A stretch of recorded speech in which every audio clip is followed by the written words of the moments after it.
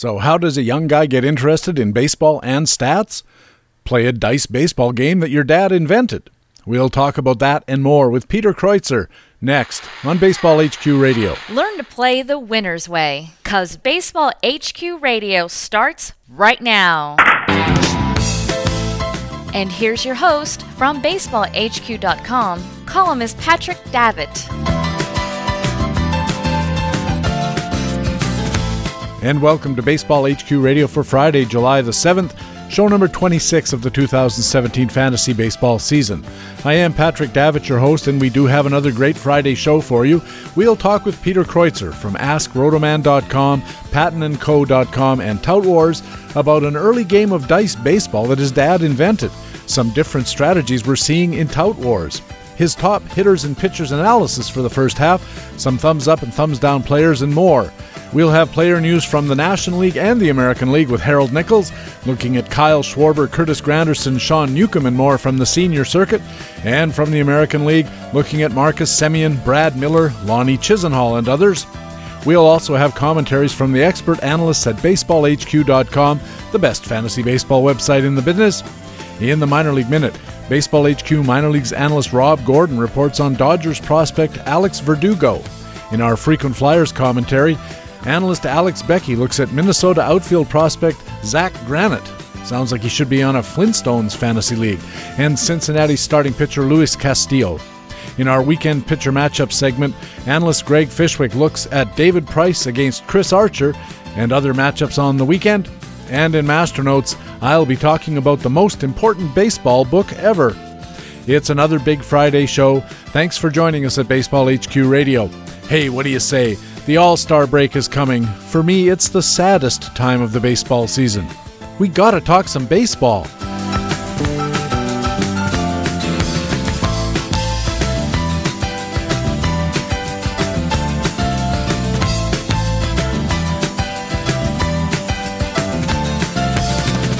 And in the first inning of this Friday edition, our League Watch News reports with Jock Thompson away. Harold Nichols will be handling the American League and starting off with the National League. Nick, welcome back to Baseball HQ Radio. Thank you, Patrick. It's always good to be here. Always good to have you. Let's start in Colorado. Ian Desmond at the start of the year was on the DL and made room for Mark Reynolds, who made the most of it. Now Ian Desmond is back on the DL, and we see a new guy, Ramel Tapia, playing in the outfield and getting some at-bats. Yeah, and he's making the most of it, too. I not expected to be up long, as we think Ian Desmond should be back after the All-Star break. But in the past week, Tapia has 10 hits and 26 at-bats, 2 home runs, 3 RBIs, a 385 batting average, a 153 BPV, really just tearing it up. And a top prospect for Colorado and showing why he is such a top prospect in the last week. Probably not going to remain in the lineup once Desmond comes back, and even probably going back down to the minors, but certainly someone to keep your eye on. As soon as there is an injury in Colorado, he's likely to be back, and looks as though he's going to make a strong mark. I remember this guy from a couple of years ago. He got called up, and everybody was kind of intrigued by Ramel Tapia. He came in, he had good tools, but he didn't fare so well his first time, and especially in the high minors, he started striking out a lot. So what are Ramel Tapia's chances that he's turned it around at such a young age? Well, it looks as though he's beginning to turn things around a bit. Contact rates in this stay in these 89 at-bats this season, 79%, which certainly is not bad. And, of course, the thing we didn't mention earlier is this guy has incredible speed, 169 speed index, so he's been able to steal some bases when he gets an opportunity. So it looks as though he may have turned things around, at least at this point, but we're still dealing with a guy who's 23 years old, and at this point in a person's career, I'm sure there's still adjustments to make. The pitchers are adjusting to him, and once that happens, and once they see him a second and third time, he'll have to make some adjustments on his own. I did notice the 3 stolen bases right away for Colorado in this short stint of 89 at-bats so far. That's pretty good speed. That's a 2022 stolen base pace. In today's day and age especially, that's a lot of stolen bases. That's a valuable part of his package when he brings it into the big leagues. Yeah, it is indeed. And in fact, I think he was batting lead off last night, so they've noted that speed and put him in a good lineup position to take advantage of it. Yeah, the walk rate's not everything it could be. As you said, he's a young guy. He's around 6%, I think, for this year so far, bouncing around 4 to 6% over the last few weeks. So sounds like a good young player, maybe more interest to you in dynasty or keeper type formats than he is for this year. But even this year, sounds like he could be worth looking at. Perhaps the biggest news of the week was Kyle Schwarber getting recalled. We had, as it turns out, Stephen Nickrand in his June base performance value leaders column for the Batting Buyer's Guide at Baseball HQ had mentioned Schwarber as among the leaders in base performance value for June in spite of the demotion. So what do we expect from Kyle Schwarber now? Yeah, Kyle Schwarber is certainly interesting. Stephen Nickrand mentioned that Kyle Schwarber had the lowest hit rate of any major league hitter during the month of June, a 17% hit rate. And so that hit rate is undoubtedly what contributed to the poor batting average and helped contribute to his demotion. And only a 19% hit rate for the season, so much lower than the hit rate he posted during his 2015 rookie campaign, which was at 29%. So still getting a lot of walks, 14% walk rate.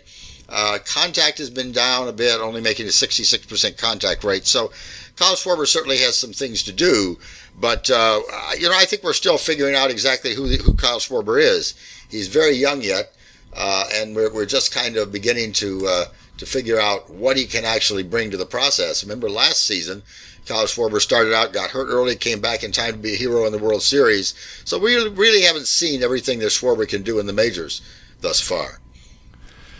I think what we can say is that he's going to probably always be a fairly high strikeout, fairly high walk guy with really good power. And then the question is, can he get that batting average into a place where it's playable for fantasy purposes? I mean, of course, we all like the fact that he's a double-digit home run guy, probably going to drive in some runs, but that'll be limited because he doesn't make enough contact. Strikeouts, you can't drive runs in. We all know that.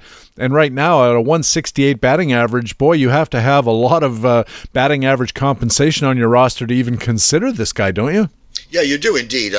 Earlier this week, Chris Blessing did an excellent column under our minors work called "Trusting the Process," and really was talking about the fact that we've come to expect guys like Kyle Schwarber to come up and do well right away.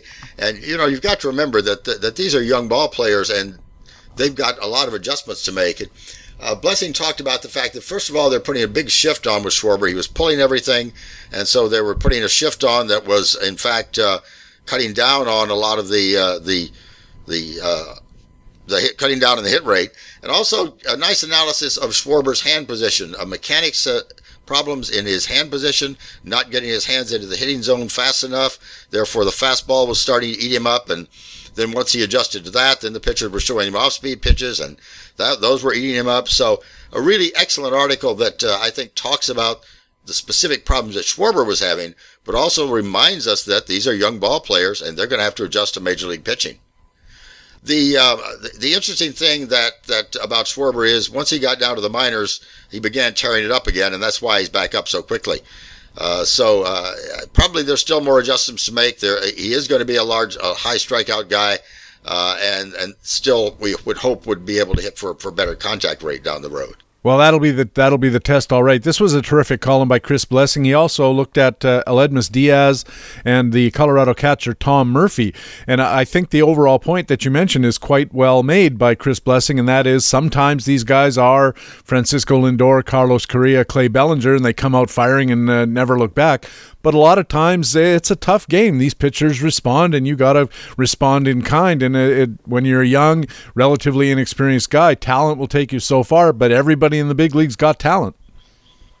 That's right. Absolutely. And so, they're the pitchers are in the big leagues and the pitching coaches are in the big leagues because they've got this kind of figured out. And so, especially the second and third and fourth time that a team sees a hitter like Kyle Schwarber, they begin to figure out how to adjust. And so, the hitter has got to figure out a way to adjust right back and deal with things like a shift and the way in which he's being pitched to still hit the ball solidly and make contact and get his hit rate up.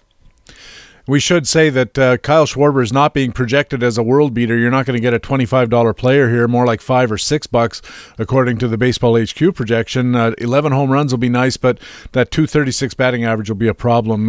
Curtis Granderson got off to such a slow start this year, Nick, that there were people saying he was done and that people were dropping him and not drafting him in later drafts. All of a sudden in June, he's got elite skills, and Stephen Nickrand covered this in his June column as well. He really turned it around in June, and over his last month, Curtis Granderson, a .329 batting average, 9 home runs, along with a couple of stolen bases. So suddenly the power began to manifest itself in June, and we've discovered that maybe Curtis Granderson isn't dead after all. It looks like he's going to have he's well on his way now to his third straight 25-plus home run season as we head into the All-Star break. 13 home runs, 36 RBIs. Batting average is still low, in part because of a low hit rate.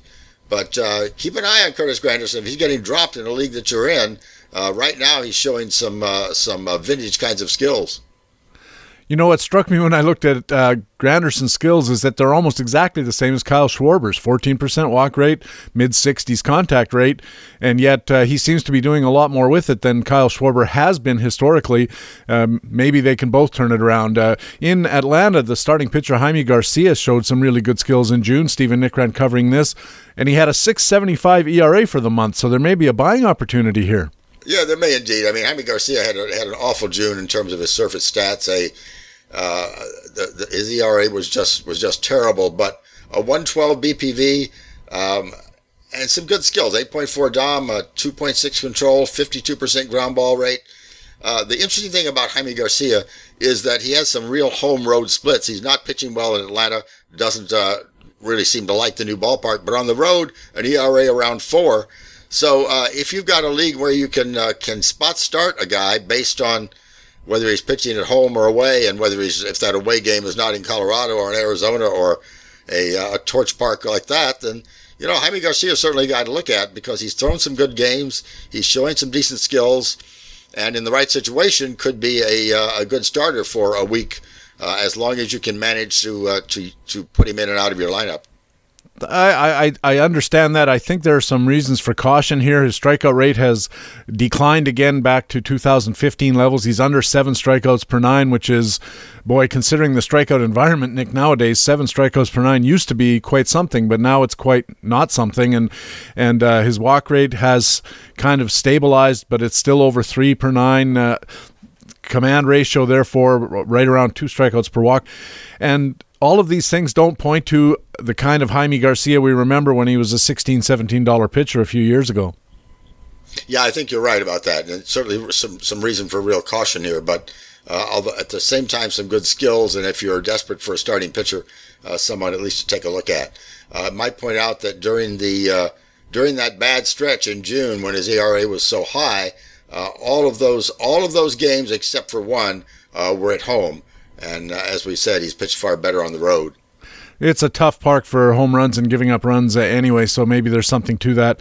But, of course, he's going to keep playing there. That's something you got to keep in mind. They're not going to change parks to make Jaime Garcia look better. Finally, staying in Atlanta, the left-hander Sean Newcomb is being heavily added to leagues all over the fantasy baseball landscape after a decent start since he debuted in June. He's got 1 PQS5 to his credit, a couple of PQS3s, and he's been heavily added. Joseph Pitleski writes a terrific column for BaseballHQ.com. It's called The Market Pulse, and he looks around at seeing who's being added and who's being dropped and making some comments, and he noted Sean Newcomb being heavily added, and then he said, be careful. Yeah, he sure did say be careful because gave him a yellow tab based on what he was seeing of Sean Newcomb. And you're right, Sean Newcomb got off to a great start at PQS5 in his first game, but since then a 1, 2, 3s, and then just after that column was written a 0. Certainly some reasons to watch out with Sean Newcomb because again we're talking about a young guy who probably has a terrific future, but at this point had control issues in the minors. Early on, some control issues in the majors, 3.3 control thus far, and some of those minor control issues are beginning to pop back up on him. And only a 72 BPV, that's good, but not elite, and just got absolutely blasted in his last outing in a game against Houston. 3.3 innings pitched, 10 hits, 7 earned runs, got absolutely clobbered. And so there's some bumps down the road for Sean Newcomb. Not somebody I would jump to add at this point. Only 24 years old, maybe a great pitcher in another year or two. That outing against Houston, July the 4th, and certainly there were fireworks, but not the kind Sean Newcomb liked. He's a big guy. He's 6'5", 250, kind of getting towards tight end size. And sometimes, Nick, those big, tall guys have some trouble getting things sorted out as far as consistency of their mechanics. Yeah, that's true. And you can see that if you look at the strikeout, look at his games and the strikeout rate. One of the things that got people's attention in that first game was 7 strikeouts and 6 innings pitched against the Mets. But then the next 2 games, 3 strikeouts. Against San Diego, a wonderful game, 8 strikeouts, 1 walk, 6 innings pitched, no earned runs. But then, as we said, against Houston, again, probably mechanics, as you said, we're out of whack. 2 strikeouts, 2 walks, and as we said, got put up those 4th of July fireworks. But mind you, Houston's a tough team, boy. They can put up fireworks on anybody. And the other thing that strikes me about Sean Newcomb is, for such a big guy, 93-mile-an-hour fastball is not so elite that you'd sit up and take notice. Nick, thanks very much for this National League update. And now with Jock Thompson out of the country on a secret mission, he's incommunicado. So you're going to stay on and help us out with the American League report as well. Let's open with the Oakland Athletics, and they finally reinstated shortstop Marcus Semien from the 60-day DL. He came back up on Thursday. He's been suffering from a wrist injury. Rod Truesdell covered this for Baseball HQ. I assume Semien slots right back into the starting shortstop position? Yeah, I'm sure he will. He went down before he got to 50 plate appearances, so it's hard to draw too many inferences. But one interesting note, he drew 10 walks in 46 plate appearances, a 22% walk rate. This guy has an 8% career walk rate, so either that was a fluke or a real improvement in his game. Also had 4 stolen bases in just 2 weeks. He's just now reaching age 26, so that's the kind of a peak age when we expect a guy to be able to kind of perhaps take off. Last 2 years, double-digit home runs and stolen bases, but a low batting average in 2016. If the walk rate change is real and he maintains a mid-70s contact rate, could be a good guy to get on your roster. We're projecting 8 home runs, 6 stolen bases, 240-ish batting average, but there could be some upside in that projection. I had Semien a couple of years ago, and he was a real find. A low batting average you have to suffer along with, but boy, oh boy, he had some power, had some speed. It's a good combination in the modern game, and because batting averages are down across the board, sometimes that lowish batting average at 235, 240 batting average used to be a killer, Nick. You and I can both remember 10 years ago or so, a 240 batting average was borderline unrosterable. But now with batting averages down around, 250 now, 248, something like that across the piece, you got a 240 or 235. Yeah, it's bad, but it's not death. That's right. It's absolutely not deathly anymore. And there are guys holding on to regular major league slots now with batting average at or below the Mendoza line. So you're absolutely right about that. At the same time they recalled Semien, the A's put right-hander Jarrell Cotton on the 10-day DL. He's got something going on with his thumb. And they transferred right-hander Andrew Triggs to the 60-day DL. He's got some kind of hip issue. It's looking like Andrew Triggs may be done for the year. What happens when Cotton's rotation slot comes up this weekend? Rod Truesdell expects the A's to demote rookie shortstop Franklin Barreto. With Semien back, Barreto is no longer needed, and so is likely to go back down. And journeyman Chris Smith will probably get a spot start against Seattle this weekend. 92 career innings in Major League Baseball, all in relief. Fastball only reaches the upper 80s. But Smith stepped up last year with a strikeout rate to nearly 11 strikeouts per 9 innings. But his DOM rate is back this year, more toward career norms at AAA. Some trouble with control, 4.7 walks per 9 innings a year ago. So unless there's some sort of miracle start or two, he's likely to stay... not likely to stay in the majors long before he goes back to the minors, and I think not really an option this week for fantasy owners. I agree with you on that, Nick. It's always tempting to grab any kind of living, breathing guy when you're trying to replace a starter in your fantasy roster because of all the injuries, but you also have to be aware of the limitations of some of these guys who are getting starts only because of those injuries and can really hurt you. Especially, it's conceivable this guy could get his one start, and if he's on your roster for it, he could add 10 earned runs and 3 innings to your line. It's not going to be helpful. Having said that, he could also throw a no-hitter. Who knows? Yeah, absolutely. But, this is not the kind of guy that has the kind of credentials that I would make me say, okay, I'll take a shot. Against it is against Seattle, but Seattle's been playing fairly well lately, so it's a thing to be careful. The Tigers' left-hander Daniel Norris was placed on the 10-day DL on Thursday with a strained left groin. Tom Kephart covered this for Baseball HQ. So what happens with Norris out in the Detroit rotation? The most likely replacement for Norris at this point is left-hander Matt Boyd. Like Norris, Boyd has struggled with control and command this year. 11 early season starts for Detroit, and then he was demoted. 37 strikeouts, 24 walks, 55 innings pitched. Barely got to 5 innings per start. So that's what we're looking at with Matt Boyd. I think, again, not a guy that you want to grab to replace Norris. How soon they fall, because I remember in the preseason, Matt Boyd and Daniel Norris were kind of looked at as sleeper-type pitchers that you might want to grab. And now here you got Norris, who was okay, but hurt, and actually Matt Boyd hasn't been good at all. They called up Blaine Hardy. What will his role be? Like Boyd, Hardy has spent most of the first 2 months of the season with Detroit, demoted in early June after 20 relief appearances, 13 strikeouts, 6 walks, and 17 innings pitched. Did manage 5 holds. Likely to be bullpen filler at this point, a low leverage relief, maybe a lefty specialist, but not likely to get enough of a role that he's going to have any fantasy relevance.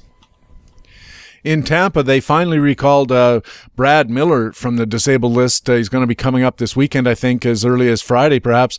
Miller currently on rehab in Class AAA Durham. Matt Dodge had the coverage on this story. What are the playing time effects when Brad Miller returns to the big league lineup? Will not be shortstop with the signing of Hechavarria.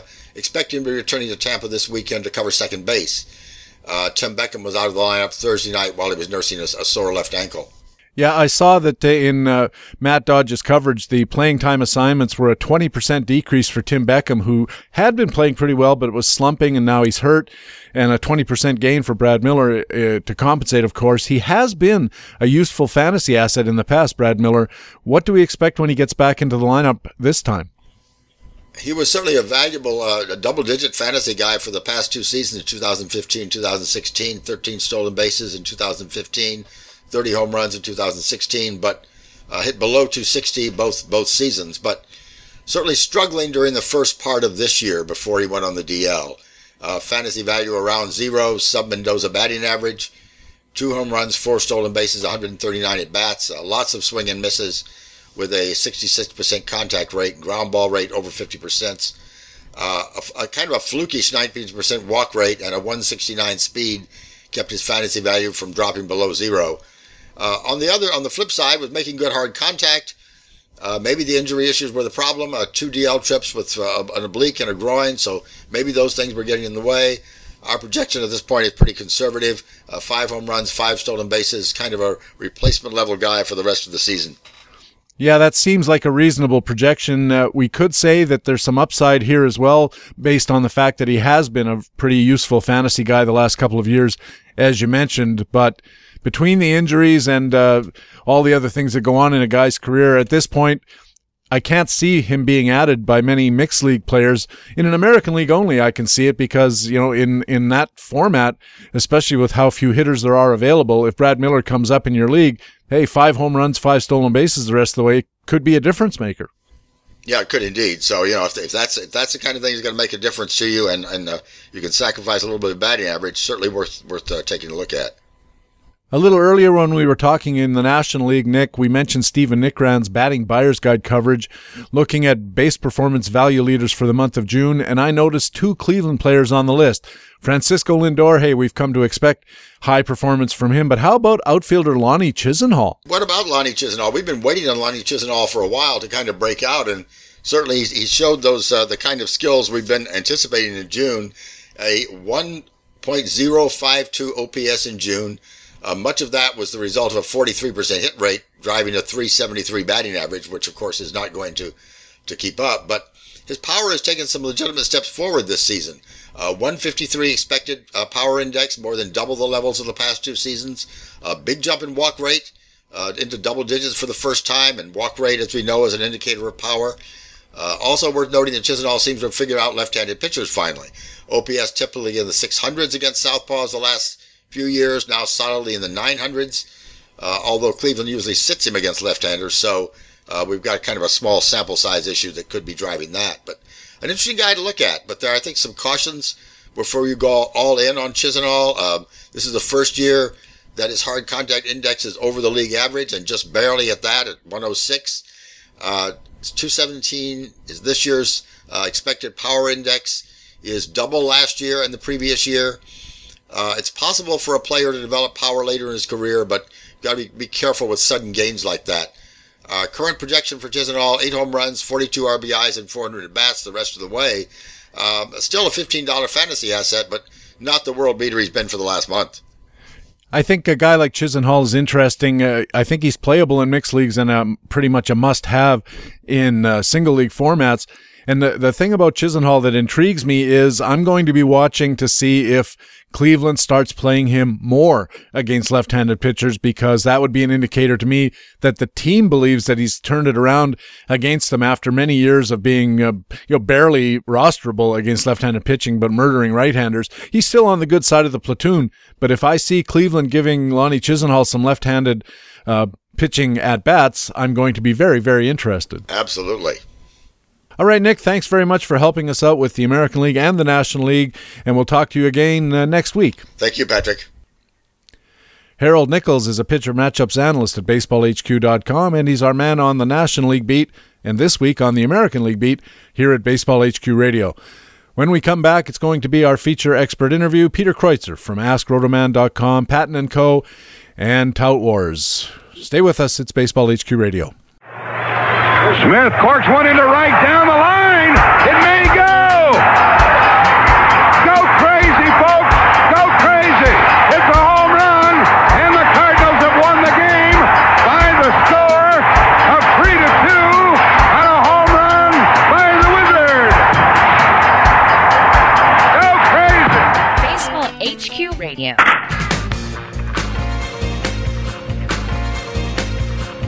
And welcome back to Baseball HQ Radio. I'm Patrick Davitt. Time now for our feature expert interview, and it's my pleasure to be joined by Peter Kreutzer from AskRotoman.com, PattonandCo.com, and Tout Wars. Peter, welcome back to Baseball HQ Radio. Hi, Patrick. Thank you for having me. Let's start with your Tout Wars head-to-head experiment. We talked about this in the aftermath of Tout Wars. You adopted a somewhat unorthodox approach because you were playing head-to-head and wanted to take advantage of some of the game's structure. You spent heavily on runs, on-base percentage, and stolen bases for the hitting side, and ERA, whip, and strikeouts per 9 on the pitching side, taking advantage of that strikeouts per 9 instead of just raw strikeouts. Just to remind listeners, why did you take that approach? Well, what I hoped was going to be an efficiency that I saw was that we have a relatively low minimum inning requirement, 950 for the year, and one of the categories is K per 9, and the two others are ERA and ratio. So just getting the minimum innings each week with good qualitatives means that you don't have to load up on, you don't have to win the wins and saves. And that seemed to me I could put together a pretty decent pitching staff for not very much money. And I thought be assured of winning every week the pitching side of things. On the hitting, I knew that I thought I could load up on base percentage and stolen base guys at the top of the order. Runs, since they also skew toward power hitters, I would lose some weeks and I wouldn't go undefeated for the season, but I thought I had a pretty decent chance of winning some weeks, winning both hitting and pitching in a fair number of weeks, and splitting on the pitching other weeks, and I thought that would be a winning strategy.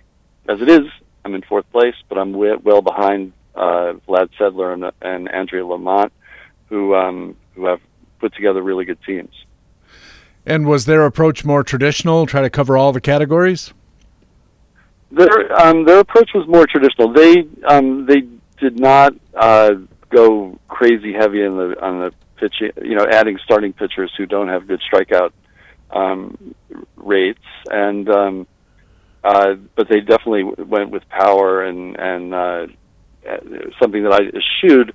I saw almost immediately that I'd made a terrible, terrible mistake in terms of relying on Trey Turner and Jonathan Villar for on-base percentage. Both were excellent on-base guys last year, but that was because Turner hit for a high batting average, and that was because VR hit for an okay batting average and walks a lot. VR has been so terrible this year that even with and he stopped walking. I mean, his game went so far south that he wasn't a help. I ended up doing a lot of waiver shopping and adding home runs, and in many of the games since, I've actually won in home runs and RBIs because I was able to add those sorts of guys. Last week was the first week where I actually won the 3 pitching categories that I expected to win, and I won on base percentage and stolen bases. So it was sort of coming around. Paul Sporer, somewhat controversially at the time, adopted a strategy to go very extreme stars and scrubs, especially on his hitting side. He had a lot of the top hitters. His team is struggling in the standings so far, however. What do you think went awry for Paul with this extreme stars and scrubs strategy?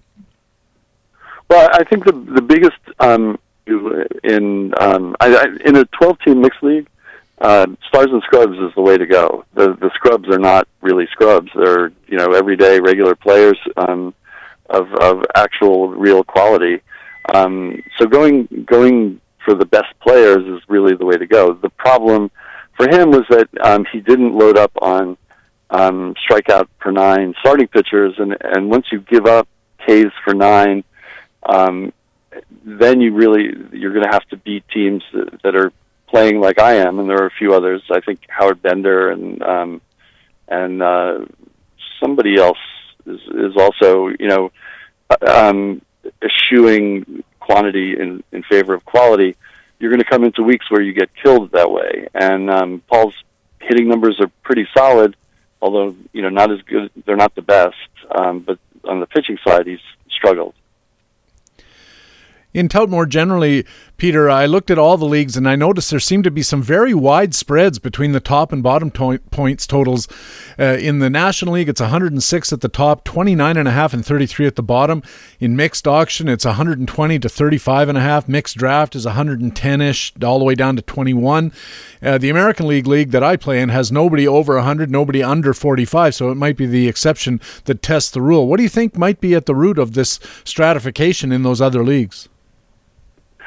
It's really hard to say. I mean, one aspect is the way you look at it.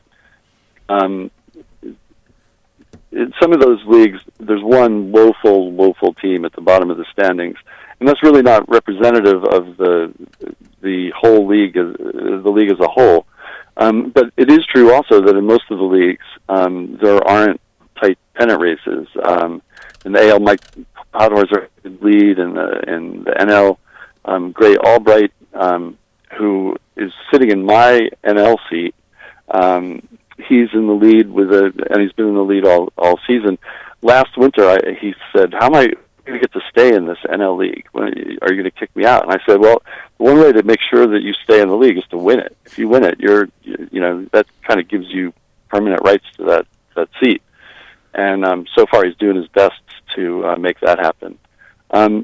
So I don't really know that there's a specific thing. There are some truly terrible teams, and I can only think that's there've been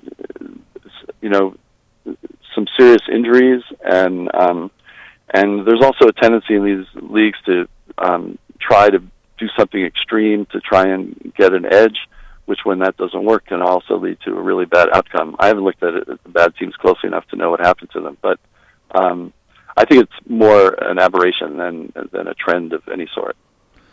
That's what I was primarily interested in, Peter, was whether you thought this might be some kind of trend. When I looked at the teams and I gave them a cursory look at best, it did seem to be a combination mostly of injuries. If you have a league where some of the most devastating injuries happen to be concentrated on a single team, then obviously that's going to crush a team if they've lost a couple of $30 players, Trey Turner or something, and one other. Madison Bumgarner, say, that's going to really hurt their ability, and it has nothing to do with the actual game, just has to do with bad luck in that regard, especially in the instance of a guy like Bumgarner, because one of the things everybody said about Bumgarner going into the draft season was he's a good guy to draft because he never gets hurt, but nobody told us he'd be out there riding on this motorcycle. Yeah, that is as random as it can possibly get, except for maybe like falling down, putting on your cowboy boots or something. Yeah, that happens once in a while. I remember a few years ago, Joel Zumaya did something to his shoulder while he was hurriedly packing boxes to stay ahead of a fire that was threatening to consume his house in California.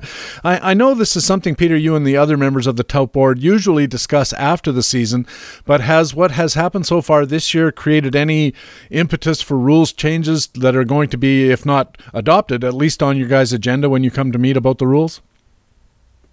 There hasn't really been anything that's jumped out. The big story this year is the 10-day injury list has led to many, many more players cycling on and off and coming back.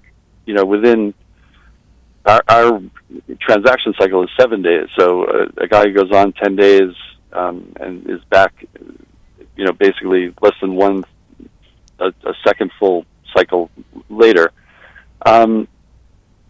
So I think we'll take a look at that. I'm not sure that we can do anything. The basic facts of injuries have stayed the same. People get hurt, go on the disabled list. It's just how severe the injury is and how long the team waits to put them on that has changed. Anyway, in the past we've experimented. We had some obvious experiments and that we've kept in place, like moving from batting average to on-base percentage.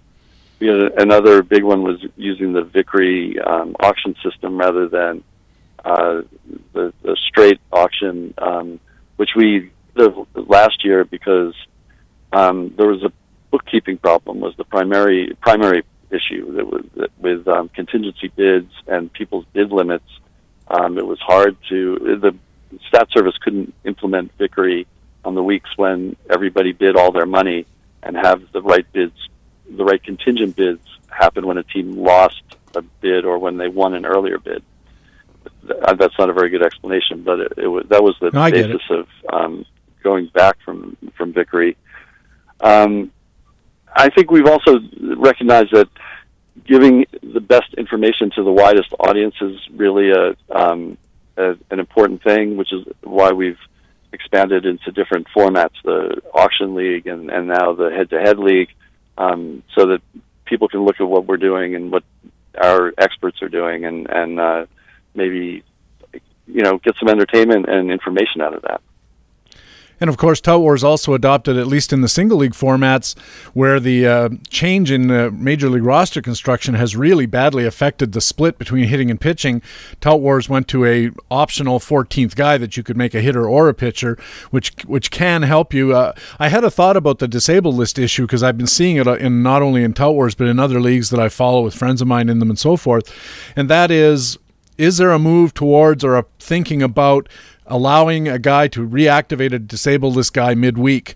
We can do it right now in Tout Wars, but only if we have another guy who can go to the DL or if we're willing to release a guy from our active roster. Is there any thought towards, say, if a guy comes back on Tuesday or Wednesday and we'd like to get him back in our active roster, to just let us reactivate a guy at that point and reserve somebody from the active roster rather than having to release him?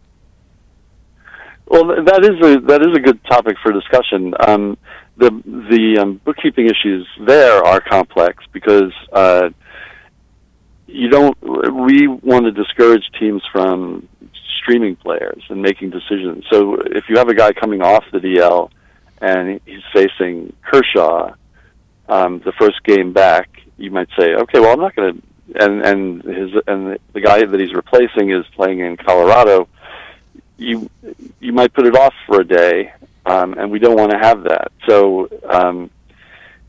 it is possible to set it up so that you have to bring somebody back the first day, but sometimes that first day is obscured by the news or somebody. Right. You don't see it. So restricting it to 1 day is a problem. Not restricting it to 1 day is a problem, and which is why we have the cost. If you want to bring somebody back midweek, you can either activate him on Monday or in advance of him coming back and get the free move, or you have to release a guy. And that is an imperfect but a compromise that I think is working in terms of keeping teams honest as far as streaming goes. You mentioned the experimental formats that we've had over the last few years. The head-to-head has been added. A couple of years ago, I think we had an experimental league that played on a monthly basis, the old Ron Chandler format. Is there any thought in the Tout Wars brain trust hierarchy to start looking again at completely different kind of formats for experimental purposes? We would love to do that. It's really a matter of resources. We are stretched thin running the 5 leagues we've got, and getting people interested and involved in the experimental format. The year we did the Chandler format, Ron was pushing it. The game is fun. The game was great fun. People really liked it, but getting them to the next year, getting them to try a different format. The response from the touts was, very much. It's really hard for me to dedicate time to doing something that I can't write about, that isn't relevant to what I write for whoever I write, and that's obviously a concern. We've talked the last couple of years of doing more low maintenance type of experiments where touts could get together over a tout weekend, let's say, and do drafts of, just say, what if it was just home runs? Who would you draft? And then do that and make that and see what happens. Speaking of home runs, we are seeing them this year especially becoming more democratized, with many more hitters achieving really good home run totals while the top guys don't improve. And I don't want to get into whether it's the ball or PEDs or phases of the moon or sunspots or whatever, but stolen bases at the same time are seeing a class divide in the other direction, fewer bags overall and many more of them concentrated at the top.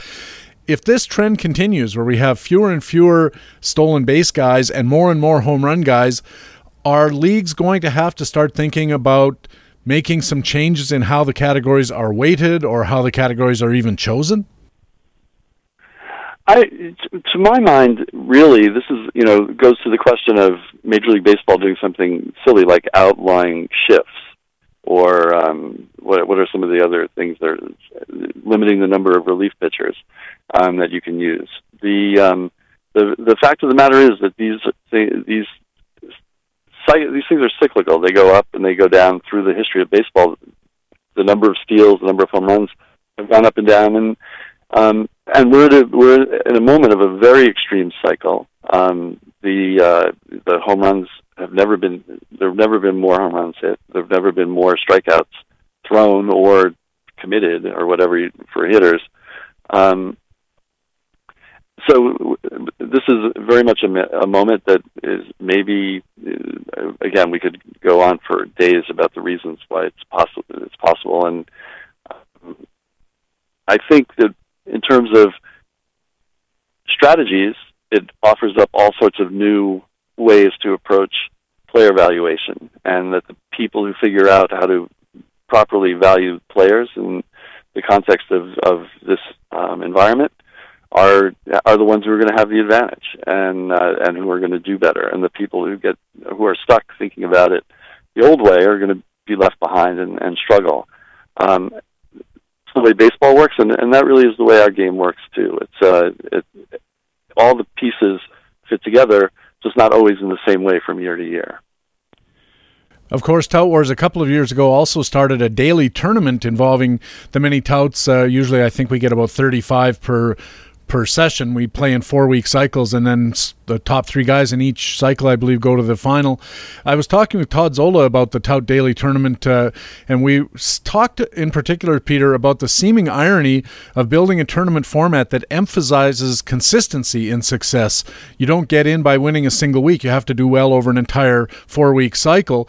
But then we've left the Tout Daily Championship as a one-day winner-take-all type of thing, which seems to be way more lucky than it is about consistency. Has the Tout Board considered or made any thoughts about maybe making the final a multiple-day event, Friday, Saturday, Sunday of that weekend? That's an interesting idea. I haven't talked to anybody about it, and I'm sure if Todd likes it, we will definitely have that discussion in the off season. It's the irony of it, I guess, is that the week-to-week consistency in the four-week periods promotes the teams that are playing better, doing better in terms of the game, I suppose.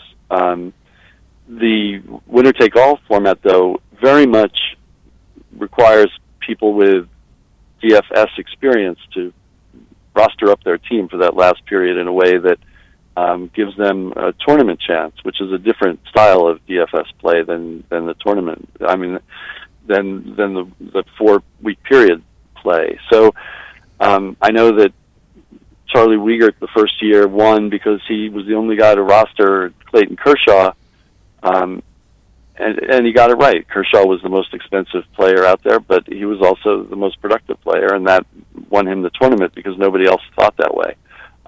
I don't know how you did it last year, but it's me either. But you can perhaps share your 1 week strategy in the context of last year's contest.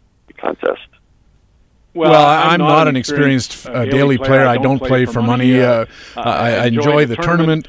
But when it came to last year, my strategy or my tactic, actually, I don't think you can have a strategy for such a short-run thing, but basically what I did was use WOBA, right-handed versus left-handed, and the critical decision I made that helped me beat Tristan Cockcroft was I took Brandon Geyer and he took Bryce Harper.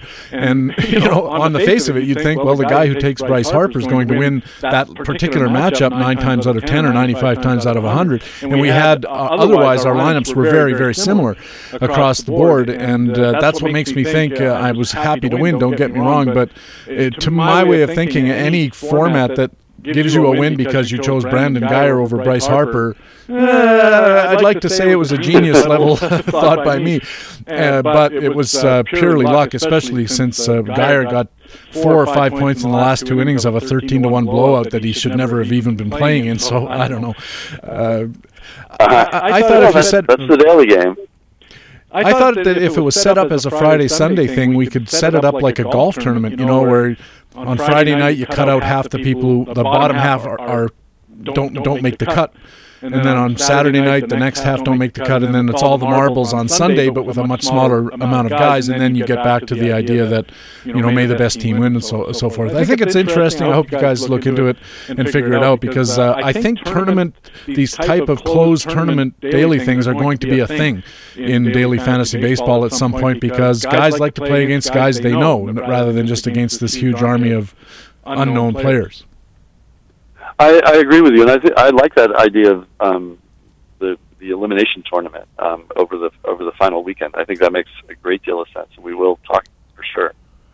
Okay, and if you adopt it, I get like a 10-year exemption, like if I won the Masters or something. You're listening to Baseball HQ Radio. Patrick Davitt with Peter Kreutzer from Ask Rotoman and PattonandCo.com, and of course the leading light of Tout Wars. And Peter, on Wednesday at your site AskRotoman.com, you released your list of the top 20 big hitters for the first half based on their dollar values thus far. I looked at the Baseball HQ valuations the other day for my own purposes. Paul Goldschmidt was at the top of the table, followed by Aaron Judge. I'm going to guess yours is pretty similar, but who made your list? I have Judge a little bit ahead of Goldsmith, but the math differences there mean that it are relatively they outshine the whatever. If the guys are next to each other, you can rank them either way, depending on league and how your dollars fall. Plus, for simplicity's sake, I rank my guys using 2014 mixed league formats, AL and the NL together. That is not what you want to do if you play in an AL or NL only league. But in terms of looking at players and how they're performing relative to the preseason expectations, I think it works better than counting every dime in the context of the separate leagues. So it isn't the most serious roto analysis in terms of the prices earned. It's very much about who is living up to expectations, who's behind expectations, and then trying to figure out why. I agree with you. I think the fact that one guy's at $31.40 and the other guy is at $31.25. I remember back in my university days, I was obliged by university rules to take a natural science. I took astronomy, and the one thing that the instructor tried to beat into our heads in our lab sessions was this idea of significant figures, and you have to have the knowledge that there's a certain amount of precision that you can't claim. And I think in this instance that might be a good example of it. You also noted each of the top hitters' profit or loss based on those preseason projections, which would probably be pretty close to their draft prices in most auctions, I'm going to guess. I'm going to again assume that Aaron Judge must have been the top dog in profit this year, but who else showed big profits in your list? I have both Judge and Goldschmidt at $39 in the mixed 24 team league, and in the AL and NL they're both at $40 for their individual league prices. In terms of the profits, Aaron Judge is way ahead with $34 profit, but there are some really significant guys who we totally wrote off before the season. When Ryan Zimmerman was going for $8 in the preseason, I was thinking, this is like the most nonsense. Why you would put anything down on this guy, it was beyond me. And he's earning $35 and showing a $27 profit. Justin Smoke is another guy who wasn't going for any real money and is earning $28 at this point. And Corey Dickerson is another guy who, a veteran of limited skills, was going for $9 in the preseason. That seemed like a perfectly fair par price, but he's earning $23 in profit. The same as Avisail Garcia, who's a much different type of player, a former prospect. Struggled a little making adjustments. He's having a inflated batting average type of year, but he has some real power, and he's not. I don't think we can expect him to be a $28 player at the end of the year, especially given his recent struggles and his injury. But he's not like a veteran that everybody gave, a former prospect who everybody had totally given up on, like Smoke. He had a little more life to him, and those are the top group of hitters. Who are the top value pitchers and who are the top profit pitchers? Scherzer is by far and away the highest earning pitcher at this point. $49. This came after the preseason injury problems that seem like they might cost him time or even the chance to pitch this season. He's thrown all that out the window. Kershaw, of course, is second. He's earned $43, which is pretty much what his preseason price was. No profit there, just steady Clayton. Chris Sale is at the top is up there. Also a guy whose price was maybe $1 a little bit down because of the move to Boston. Supposedly lefties can't pitch in Fenway Park. The first guy who shows up on the list who is like you go, whoa, is Jason Vargas. Whoa. Who, I've always liked as one of these guys who really knows how to pitch, is effective despite not blowing guys away, but he has decent stuff and he really works it and can be very effective. He's been over his head totally so far, but so far he's made it work. You also put out a second set of lists, both hitters and pitchers, but instead of just their values, you based it on the top preseason projected guys and then provided their outcomes. Did you notice any commonalities among the players who either made really big profits based on their preseason projection or really big losses? No, those kind of players. They're kind of like unhappy families. They all have the same. They all have different stories, which I hope I got that right. They all have different stories. There's the guys like Zimmerman who looked like he was washed up. He had degenerative hip injury. He was getting older. There wasn't really a spot for him, and then all of a sudden he made a spot for himself, and he's played terrifically. There are other people like on the inside. Chase Anderson wasn't drafted in the preseason and is a terrific year in Milwaukee. And there are the old guys. There's young guys who pop up there wasn't much expected. On the losing side, there are plenty of guys like Manny Machado and progressively Francisco Lindor, who people had huge expectations for, who just aren't producing in the meaningful across the board way that they were expected to produce, and they're grave disappointments at this point. When I did a similar sort of thing a week or two ago for Baseball HQ, Peter, I had somebody commented on one of the stories. You got to remember that a guy who went for $30 in the draft really has nowhere to go but down in most cases, and a guy who was drafted for $1 has nowhere to go but up. Really, I mean, he's not going to sink that much further, and there is that element to it. But if we ignore players with injury-related losses, Mike Trout, Madison Bumgarner, Josh Donaldson, almost 3/4 of the top 15 unhurt players made losses. And we're talking about the guys who were projected at the top of the hitting ranks, while less than 60% of unhurt pitchers made losses. And among the gainers, the top pitchers had more double-digit profits, Scherzer and Sale, while the top hitter profit amongst preseason top guys was Charlie Blackmon, and he's only plus $4. The moral I draw from this is that it makes more sense to go stars and scrubs on pitchers and less sense to go stars and scrubs on hitters. What thoughts did you take away from these snapshots of the year's results? Well, I think that is. I've been pushing this idea for years now, and I won't claim that it's wholly original with me, but I've done a lot of research on it.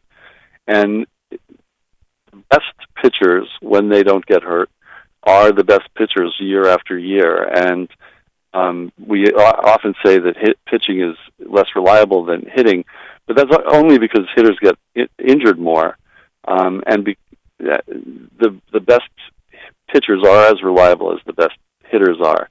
And there's much more upside. We discount hitters' prices in the draft because we factor in the risk of injury to them. We don't give them full credit for their contributions at the end of the season when we do our prices because of this discount of what they're paid. That's half the categories are pitching categories, but we only spend 30% of the money on those half. And the buying opportunity there is to buy a ace, an anchor, a top pitcher, and then try and fill in with cheaper pitchers. And if you get lucky with an Irvin Santana or a Jason Vargas, you then all of a sudden have a solid pitching staff.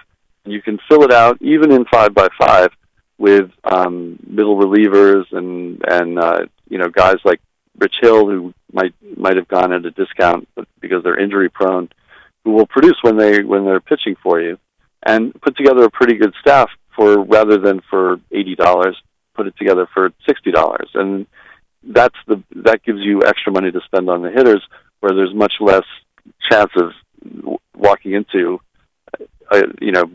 multiple guys like Zimmerman or Garcia and Smoke. I mean, it can happen, but there aren't as many of those guys. You're listening to Baseball HQ Radio. Patrick Davitt with Peter Kreutzer from AskRotoman.com, PatentandCo.com, and Tout Wars. And I was reading back on your personal blog at peterkreutzer.com/blog, and last fall you had a lovely little memoir about playing a game called Dice Baseball, and the really wonderful aspect of it was that your dad invented the game. So describe how he did that and how the game worked. Well,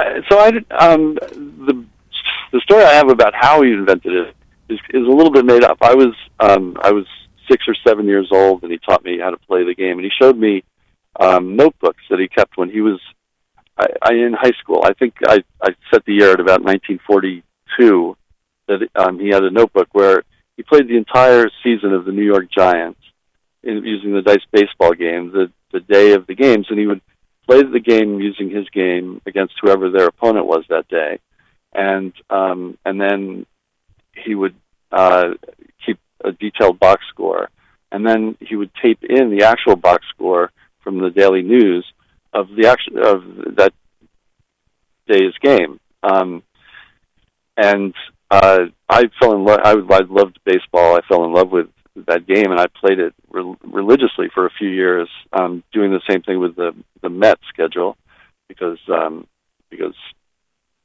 I was a Mets fan in those marvelous days, and it was fantastic fun, and it was a memory that has stuck with me about my early roots in baseball, and but I don't actually know how my dad figured out the game. I have been trying to reverse engineer it, and the thing that as I got a little bit older, I realized was that, and this seems obvious, but as a 6-year-old, I don't think it occurred to me. The hitters were all the same. The pitchers were all the same. The dice rolls for them all. It wasn't like Stratomatic or Diamond Mind, where like the thing that happened was based on the skills. For in my father's game, Ducky Medwick was just as likely to hit a home run as Ernie Lombardo or Ernie Lombardi or whoever he had. Mel Ott. Mel Ott had the same chance of hitting a home run as anybody else. So in that way, it was kind of silly. And I then tried to improve it as I got older, and eventually discovered that people had already made those games, like Stratomatic, that did a pretty good job of it already. But those were the origins of the game, and kind of the origins of me discovering the statistics of talent and being able to measure talent using statistics. Was your father a statistician or have some numbers-related job? He was trained as an architect, but he was a teacher his whole life, and he taught primarily physical education and health. So, but he had an affinity for numbers. He certainly was interested in them. He told me a story once that he and some other boys, and I think it was in high school, were horsing around, and the principal said, I think I've got a problem for you guys to solve. And he said, what? And he took him to an office, and he said, I want you to tell me how many paper clips, if we filled this room up with paper clips, how many paper clips would fit in this room? And I guess, I don't know why my dad was telling me this story, but I think that indicates a certain amount of dorkishness, and he loved it. Like that, he talked about solving that problem as being a great thing to do, because they were faced with a problem, and they worked together, and they figured out a way to figure out how many paper clips would go in that room, and there was a real sense of accomplishment about that. And I remember from reading the piece on your blog that you later on started looking at the probabilities of the various dice rolls and tried to match them up to see whether they matched up with actual outcomes. And I don't recall whether you found out that they did or they didn't. There were some rough similarities. I've since, and this is a piece that I'm going to write soon, I hope, write about the game that I created using the same setup with 2 dice, starting with 1 dice and going to 2 or 3 dice rolls to get a certain number of probabilities, and try to have the game reflect the broad strokes of strikeouts and walks and ground balls and fly balls. Some of those are things that we know now that my father had no access to the actual numbers of how many ground balls and fly balls there were back then, I don't think. And so we can check our work a little bit more closely now. And I've got a game that will have that same unsatisfying lack of talent about it, but we'll play like dice baseball games have been played since the 1860s. There are, as soon as baseball was invented, there were people simulating the game using dice and various methods of turning the dice rolls into baseball events. Also in your blog at AskRotoman.com, you had a recent post about what you called the new home run reality. I think I know the answer to this, but briefly, what is the new home run reality as far as you're concerned? Well, I think that was mostly a link to a story that ran in the Ringer that reflected that was Ben Lindbergh, I think, talking about some research that Mitchell Lichtman had done. He did something really fascinating. He went out and he bought on eBay game-used baseballs from the first half of 2015, the second half of 2015, and from 2016, stored them in a humidor for a month, and then sent them to the baseball testing lab in, I think it's in Lowell, Massachusetts. Not the official baseball, but there's a sports lab in Lowell, Massachusetts, and they did things like fired the ball at the wall at 120 miles an hour and saw how much it bounced, and the results are fantastic, especially because although they're not extreme in a big way, Mitchell makes a case that they very much predict the explosion of home runs overall without there being steroid powered 73 home run guys. It's a very much more broadly based phenomenon. And he says this is because the lesser hitters, the guys who can't quite reach the wall, when they get another 7 feet, all of a sudden some of those balls go over the wall, and that's an explanation for what's going on, and it's one that's predicted by the core of the baseball and the height of the seams. There are 3 variables that they measure, and all of them are right now in current baseballs and in all baseballs since the All-Star break in 2015 when this home run explosion erupted. They've all been in alignment to help people hit the ball farther, and that's his explanation for what's going on. I can't say, oh yeah, that's definitely it, but it's pretty fascinating stuff. Yeah, I talked about this last week on the show as well, and I thought it was also interesting that the move, the difference between 15 first half and 15 second half coincided with a move of the baseball manufacturing facility from Haiti to Costa Rica, and nobody's suggesting, at least I don't think that anybody's suggesting, that Major League Baseball did this on purpose. I think, having been around factories a little bit in my life, that when you change facilities, you're going to have some small changes in how things come out. And it's not because of anybody trying to make it that way. It's just the way that things happen. And that, to me, also seems like a likely solution. And in past studies, Peter, I think they found that because Major League Baseball is the sole user of Major League Baseball baseballs, that the minor leagues use different balls, the Japanese leagues use different balls, and it was only the major leagues that had this pattern of home run growth amongst lesser home run hitters. I think that there's a lot of evidence pointing towards it. You said in your blog that there should be some kind of Moore's Law that relates home runs to strikeouts, and I thought that was really interesting. Explain what you meant. Well, there's definitely, in the confrontation between the hitter and the pitcher, there are, if you want to hit the ball farther, you need to swing harder. When you swing harder, you have to start earlier, generally, and that means guessing a little bit more and missing more. And we have a pretty solid history of the best sluggers also striking out a fair amount of the time. There are, of course, exceptions, but there's generally a correlation between those things. We now have a lot of information about the strike zone, what balls are called strikes and what balls that are called strikes are actually balls, and what balls that are strikes are actually called balls, or backwards. We know when the umpires miss, more or less. And I think that has also, we know that the strike zone has correspondingly become skinnier and taller. And we know that that's changed the way hitters used in those steroid-powered days. We also had a strike zone that was very flat and inside out, and hitters developed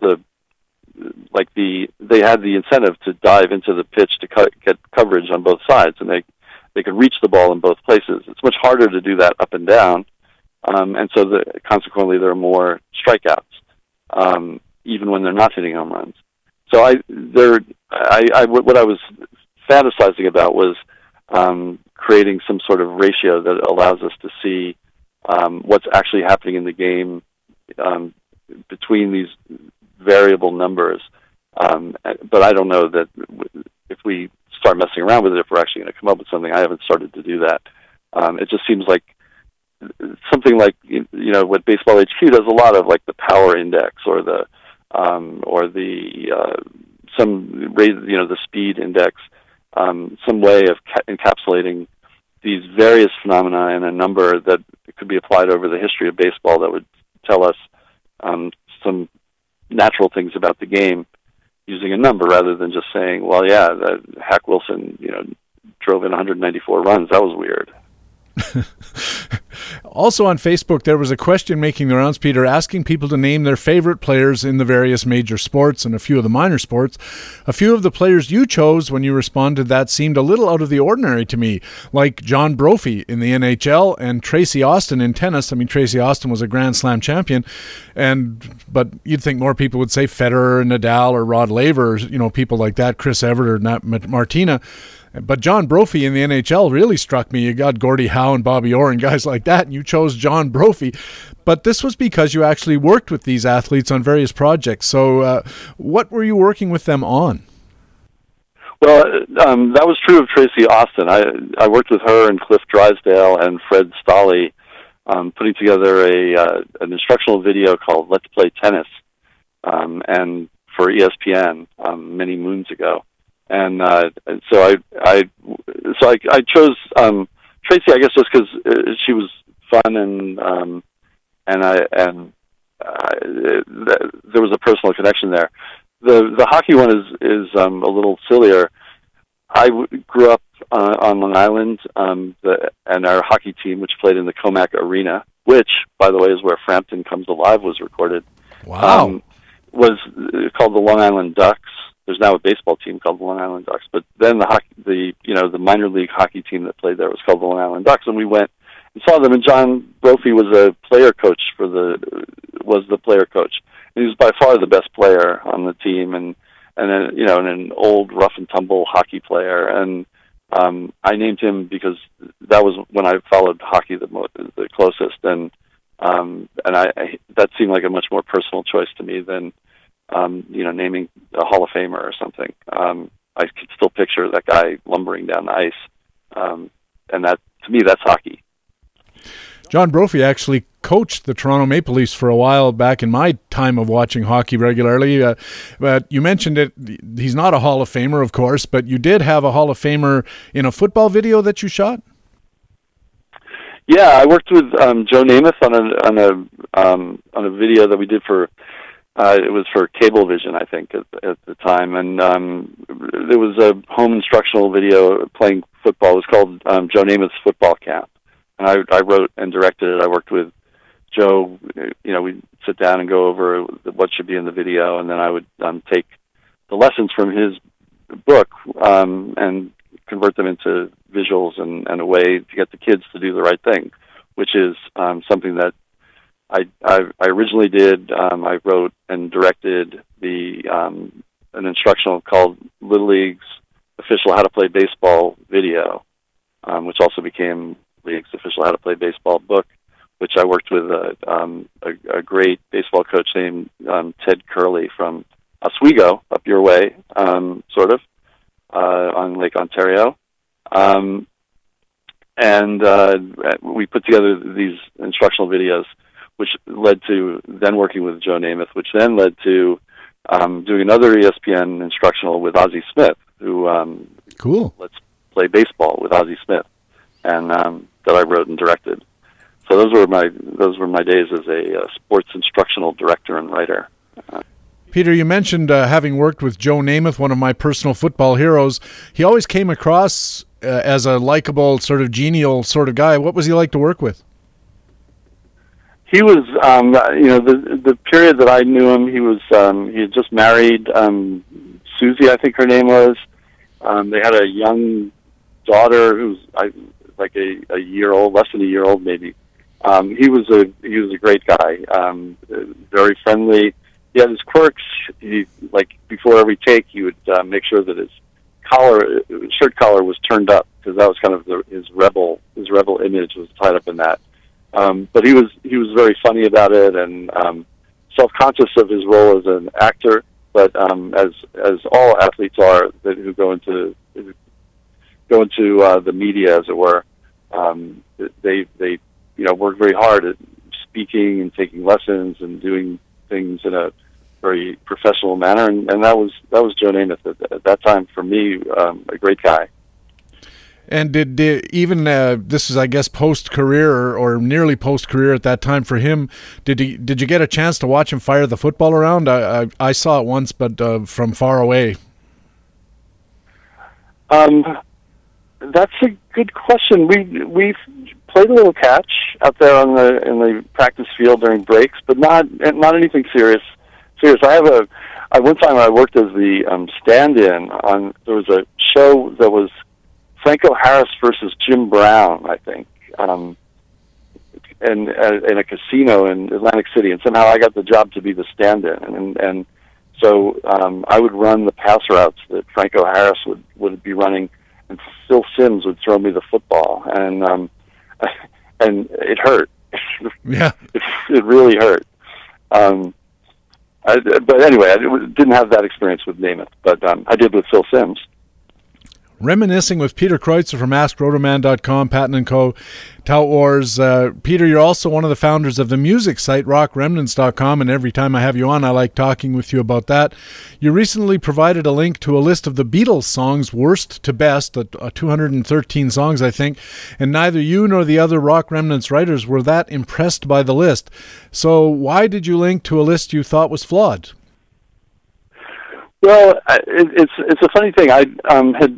There was another list a few weeks before of ranking all the Rolling Stones songs, which was equally flawed.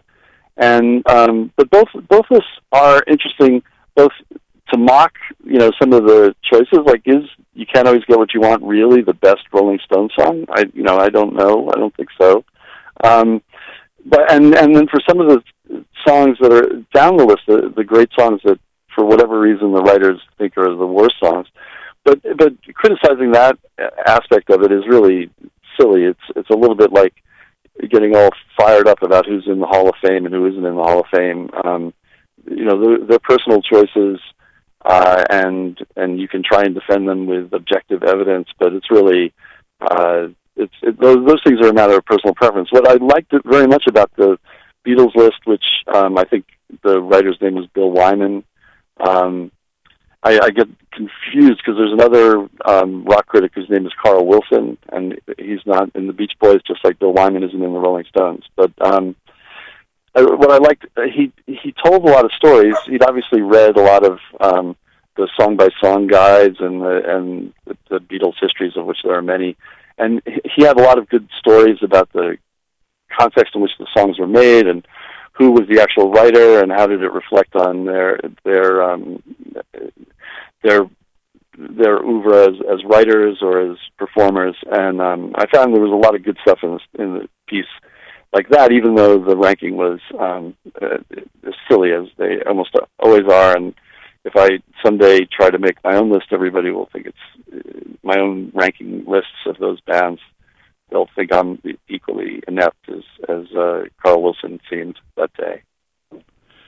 When I was in the newspaper business, I spent many years as a music reviewer, and of course, every so often when we wanted to promote a little something to boost circulation, somebody would come to me and say, hey, could you do a top 100 list of this or a top 50 list of that, best movies, best TV shows, just to get people arguing and talking about it. And I agreed with you. I thought that Bill Wyman did a really good job in explaining his rationales for his choices, even if I disagreed with a lot of them. I don't think Good Day Sunshine is the worst song the Beatles ever made, frankly. I think there are a lot that were worse, and on the flip side of that, I don't think necessarily A Day in the Life is the best song they ever made, but he does a good job explaining his positions, and that's all you can really ask a guy to do that. In a lot of ways, Peter, it's like making a fantasy baseball analysis. It's one thing to just say you should draft X player, but it's another thing to explain why. Absolutely, and because we can see, one of the interesting things when I did the rankings of hitters and pitchers versus expectations, one of the interesting things, and I haven't dug deeply enough into this, and I hadn't ever noticed it before, the top 20 hitters who were bought on draft day, so the highest priced top 20 hitters, cost about $700, and they earned a little bit less than $500, $491. And if you rank the top hitters so far this season, they've earned a little less than $700, $665, I think, and they cost the exact same amount, $491, as the top hitters earned. Right. And I had never noticed this before, and it was also true of the pitchers, not quite as obvious because they didn't have the same number, but there's something about the pricing in fantasy baseball that is inherently symmetrical because it's based on the basket of stats.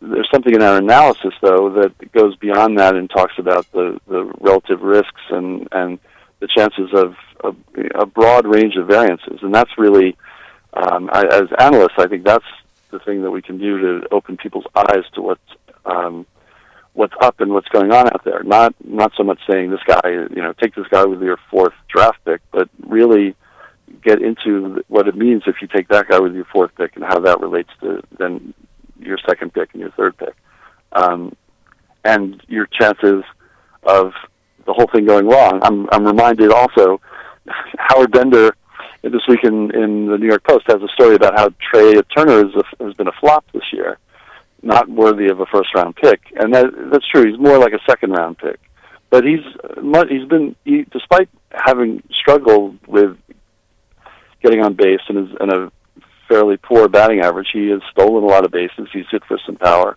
He's a much more complete hitter than Billy Hamilton or Dee Gordon is, and his earnings reflect that. He is, he costs like $34, and he's earning like $32 or $33. That's having a bad year, and I think that tells us something about him as he goes forward. Unfortunately, the injury is going to stop that for this year for a couple months, but there's a lot to talk about even if we eschew rankings.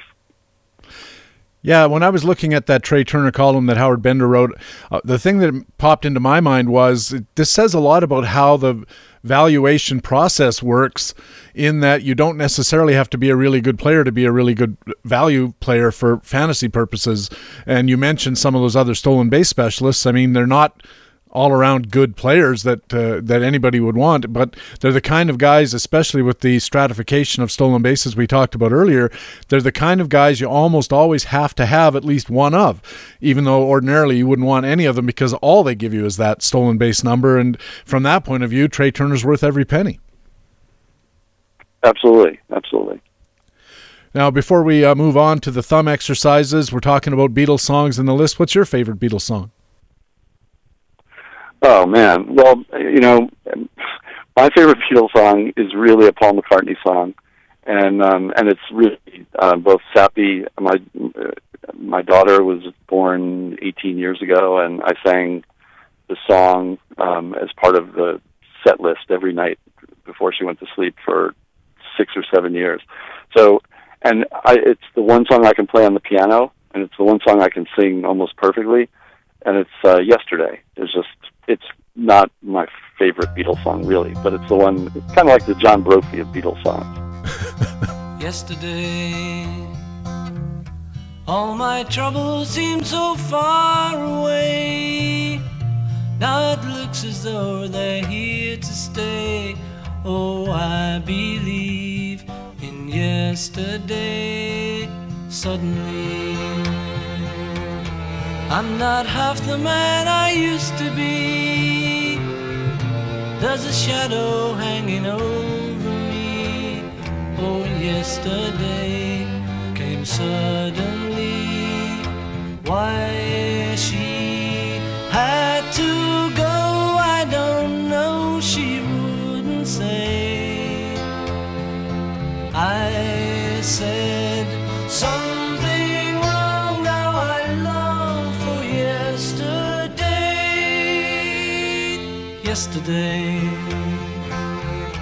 Love was such an easy game to play. Now I need a place to hide away. Oh, I believe in yesterday. Why she had to go, I don't know. She wouldn't say. I said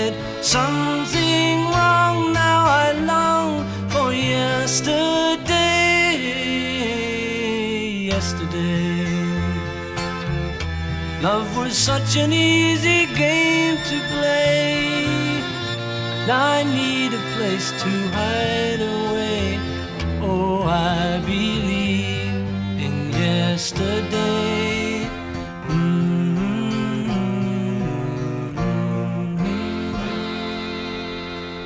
I like 8 Days a Week is the song that just jumps out at me as hoppy as all get out, but also working hard. Just a great rock song and pop song. Ooh, I need your love, babe. Guess you know it's true.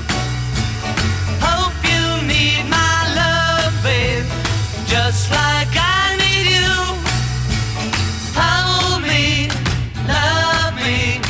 Hold me, love me. I ain't got nothing but love, babe. 8 days a week. Love you every day, girl. Always on my mind. One thing I can say, girl. Love you all the time.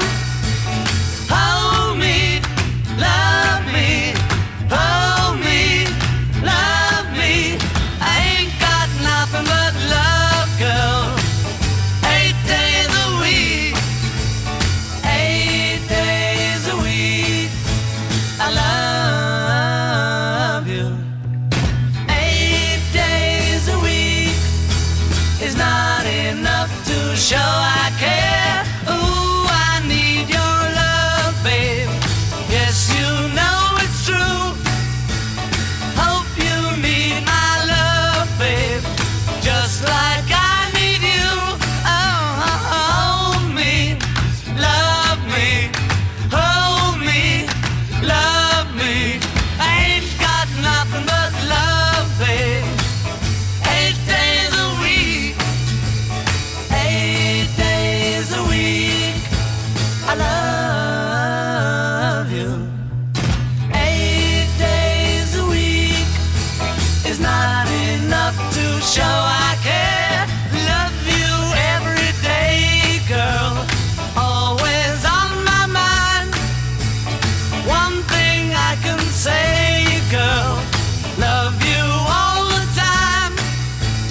Hold me, love me. Hold me, love me. I ain't got nothing but love, babe. 8 days a week. 8 days a week. 8 days a week.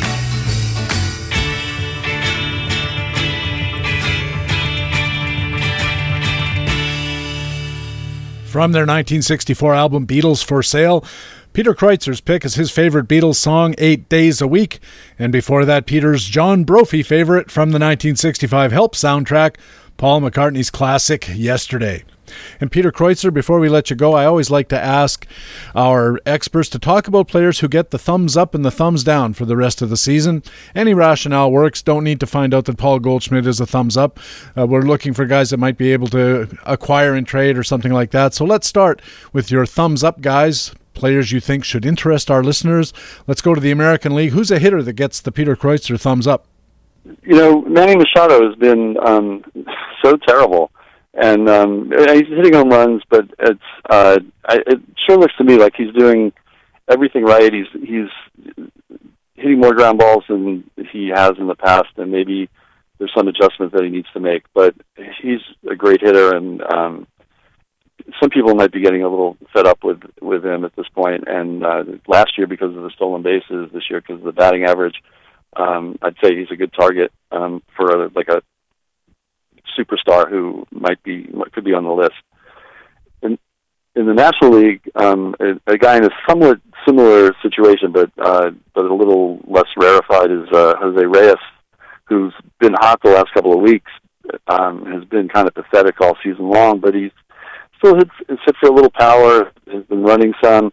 All the elements, and it looks like he should be, hitting 80 points higher, and I think that's going to come. Maybe that's started. Manny Machado's problem as far as a top value player has been stolen bases, and that team just doesn't run. They started this season looking like they might open the gates a little bit and let these guys go, but so far hasn't really been that way. Is there any concern that Manny Machado's just got a value cap based on the fact that the team doesn't run? Well, that is the big difference between this year and last year in terms of his preseason value. He was a mid-35, like a $35 player last year because, he was expected to steal 15 bases or so.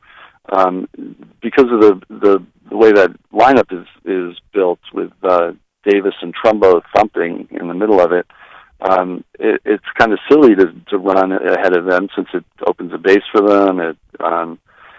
And you want them to be able to swing and get all of it at least some of the time, and I think that's been the big issue there. That brings his value down. Whether that makes him a $25 to $30 player rather than a $30 to $35 player. That's when he's sitting 280 or 300, not when he's sitting 210 or whatever he's sitting right now.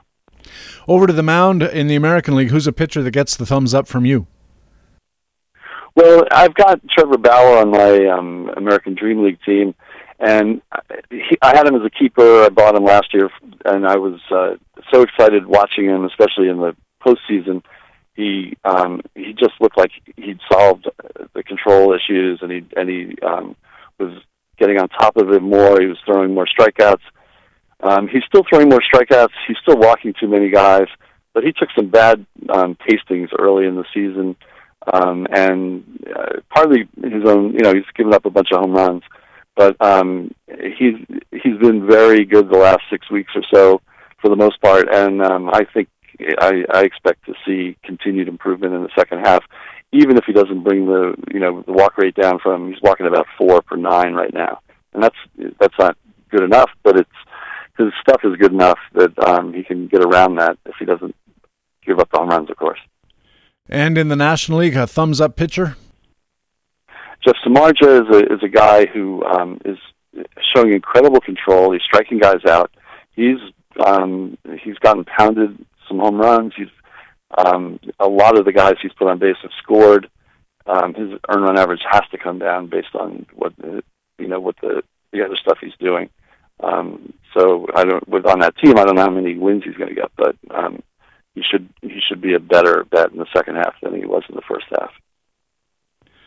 Peter Kreutzer's thumbs up go to Manny Machado of Baltimore, Jose Reyes of the Mets, Trevor Bauer of Cleveland, and Jeff Samardzija of the San Francisco Giants. Let's move over to the thumbs down players, guys about whom you think listeners should be a little more cautious.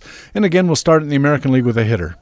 So this is kind of obvious, but Aaron Judge, I mean, really, he's the guy is hitting 40% of his fly balls for home runs. He's got a BABIP of 423. Those numbers are like a mountain ahead of the next guy. That's just not sustainable. We always knew Judge would be a patient hitter who would swing and miss a lot. He's striking out almost 30% of the time too. He's going to somehow pitchers are going to figure it out, and he's going to settle down. He's going to be a perfectly good ball player, but he's not. This isn't going to be the guy, and I don't see any reason to think that he's going to keep it going in the second half and then get corrected out next year. Everybody's seen him now, so the correction's going to come. And in the National League, how about a thumbs down hitter? Well, Giancarlo Stanton is hitting 21% of his fly balls in the infield, or 25% of his balls in play are infield fly balls, which are basically the same as striking out. They always turn into an out.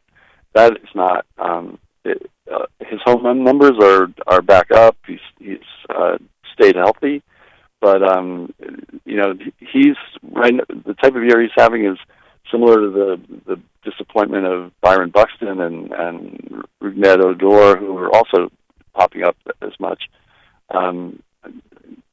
Stanton, I suppose, could start to drive the ball more, which would be put him back into the round one type pick that he was until last year. But it feels, it looks like it's going to go the other way. Over to the mound again in the American League. Who's a pitcher that gets your thumbs down?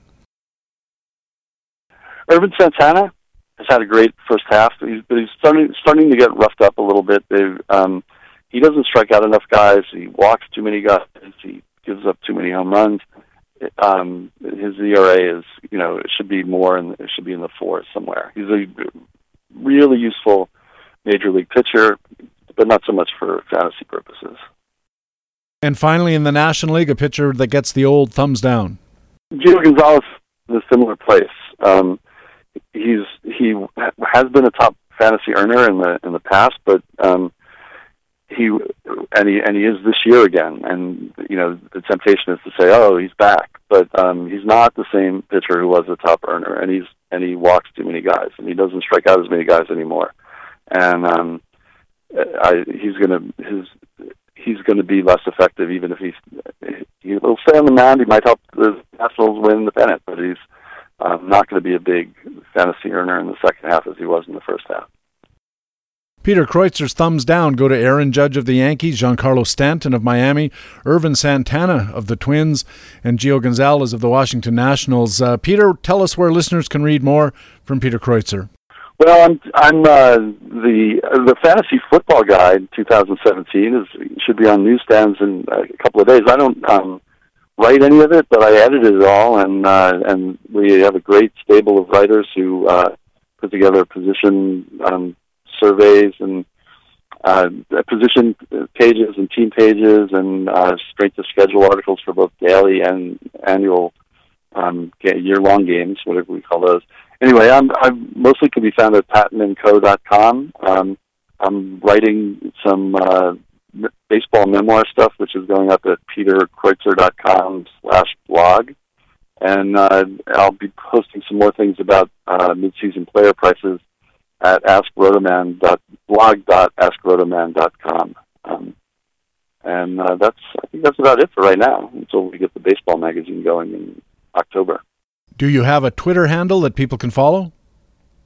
At Kroyte, Kroyte. And you post there somewhat regularly, I've noticed. I know I follow you regularly, and it's a good follow as well. Peter, thanks very much for helping us out. I do appreciate it. We had some technical challenges in this interview that are not going to be heard by our listeners, but I do appreciate you taking the time and driving all over upstate New York trying to find a cell phone signal. Well done, sir. Thank you for your patience, Patrick. It's really... it really was a challenge, and I'm glad that it worked. I hope it works out okay on your end, because it's always fun to be on, and maybe next time we should try to do it before I go away for the summer. All right, Peter Kreutzer writes at askrotoman.com and pattonandco.com. Make sure you check out peterkreutzer.com/blog, because there's some really lovely writing there. And of course, Peter's the commissioner and a board member of Tout Wars. Our Baseball HQ commentaries are next. Stay with us on Baseball HQ Radio. But before we go on, as an HQ Radio podcast listeners, you know I like to call BaseballHQ.com the best fantasy baseball website in the business. It's not just because I work for the site, although that helps. It's because I use the site every day. I really love the mix of expert player news analysis, expert performance analysis, and position analysis that I find every day at BaseballHQ.com. Just in the last few days, the site had Brian Slack looking at the National League West in playing time tomorrow, the Arizona infield, the San Francisco bullpen, Colorado's catchers, and more. We had Facts and Flukes performance analysis from Brian Rudd looking at Gregory Polanco, Orlando Arcia, and other players. And I talked with Nick just a few minutes ago about the Market Pulse column, where Joseph Pitleski does a great job looking at the top added players across fantasy baseball, like Robinson Chirinos and Randall Grichuk, and the top drops, like Eric Young and Wade Miley. And that's not even mentioning my favorite part of Baseball HQ, the fantastic HQ subscriber forums. In just the last 24 hours, there have been threads discussing Bud Norris's closer status, Nelson Cruz's power outage, Kelvin Herrera's trade likelihood, a bunch of players whether to drop, add, or trade. When you add it all up, 150 new or updated message threads, including discussion of the Baseball HQ Radio podcast, by the way, just in the last 24 hours. So when you add it all up, yeah, I'm a homer, but I'm a homer who's rooting for a winning team and a winning organization. Baseball HQ, the best fantasy baseball website in the business.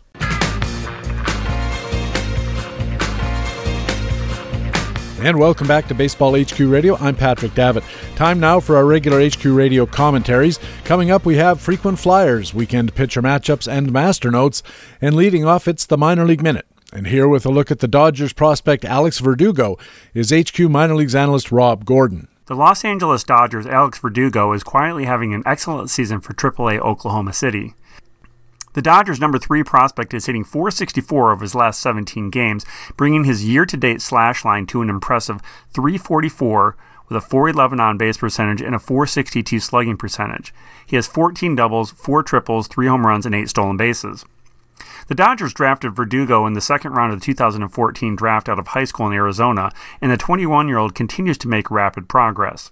Verdugo has a quick, compact left-handed stroke with good bat speed and should develop at least average power as he matures. His best offensive tool is his ability to control the strike zone and make consistent hard contact. Through the first 70 games of the season, Verdugo has 30 walks and has struck out just 28 times. He's an above-average defender and should be able to stick in center field once he reaches the majors, but he could also be an asset in right field, and his 70-grade arm is arguably his best tool. As good as Verdugo is, he isn't likely to be a fantasy stud right out of the gate. His career high in home runs was 13 last year, and his career slugging percentage is just .443, though he also owns a career .310 batting average. Fantasy owners in deep NL-only formats should definitely keep an eye on the Dodgers' Alex Verdugo, and long-term he makes an excellent keeper. For Baseball HQ Radio, this is Baseball HQ minor league analyst Rob Gordon. Another way BaseballHQ.com subscribers get the winner's edge is with comprehensive coverage of the minor leagues. All season long, the BaseballHQ.com scouting team has reports and updates on the top prospects, organization moves, daily call-ups, and everything you need to keep tabs on rising stars. Now it's time for Frequent Flyers, where we apply BaseballHQ.com tools to pick out players on whom you might want to take a flyer, because they could be available in your free agent pool, and they have the potential to deliver big returns. This week's Frequent Flyers are Minnesota outfielder Zach Granite and Cincinnati starter Luis Castillo. And here to tell you more is BaseballHQ.com analyst Alex Becky. Although it's probably hot where you are, not many players are currently hotter than 24-year-old Minnesota Twins outfielder Zach Granite. And he's only one of 2 frequent flyers that we'll profile this week. After making his International League debut for the AAA Rochester Red Wings on May 7th, this former 14th-round pick proceeded to bat a scorching .360 through his first 59 games in Rochester, including racking up a sizzling .470 batting average through 29 games in June. Not necessarily known for his power, he has only 8 career home runs in the minors since 2013. Zach Granite does possess plus speed. In fact, the Minnesota Twins Minor League Player of the Year in 2016 earned that honor, in part, by leading the AA Southern League in stolen bases with 56. He also compiled a solid .295 batting average last season with 4 home runs, a total he seems ready to eclipse this season with 3 home runs so far.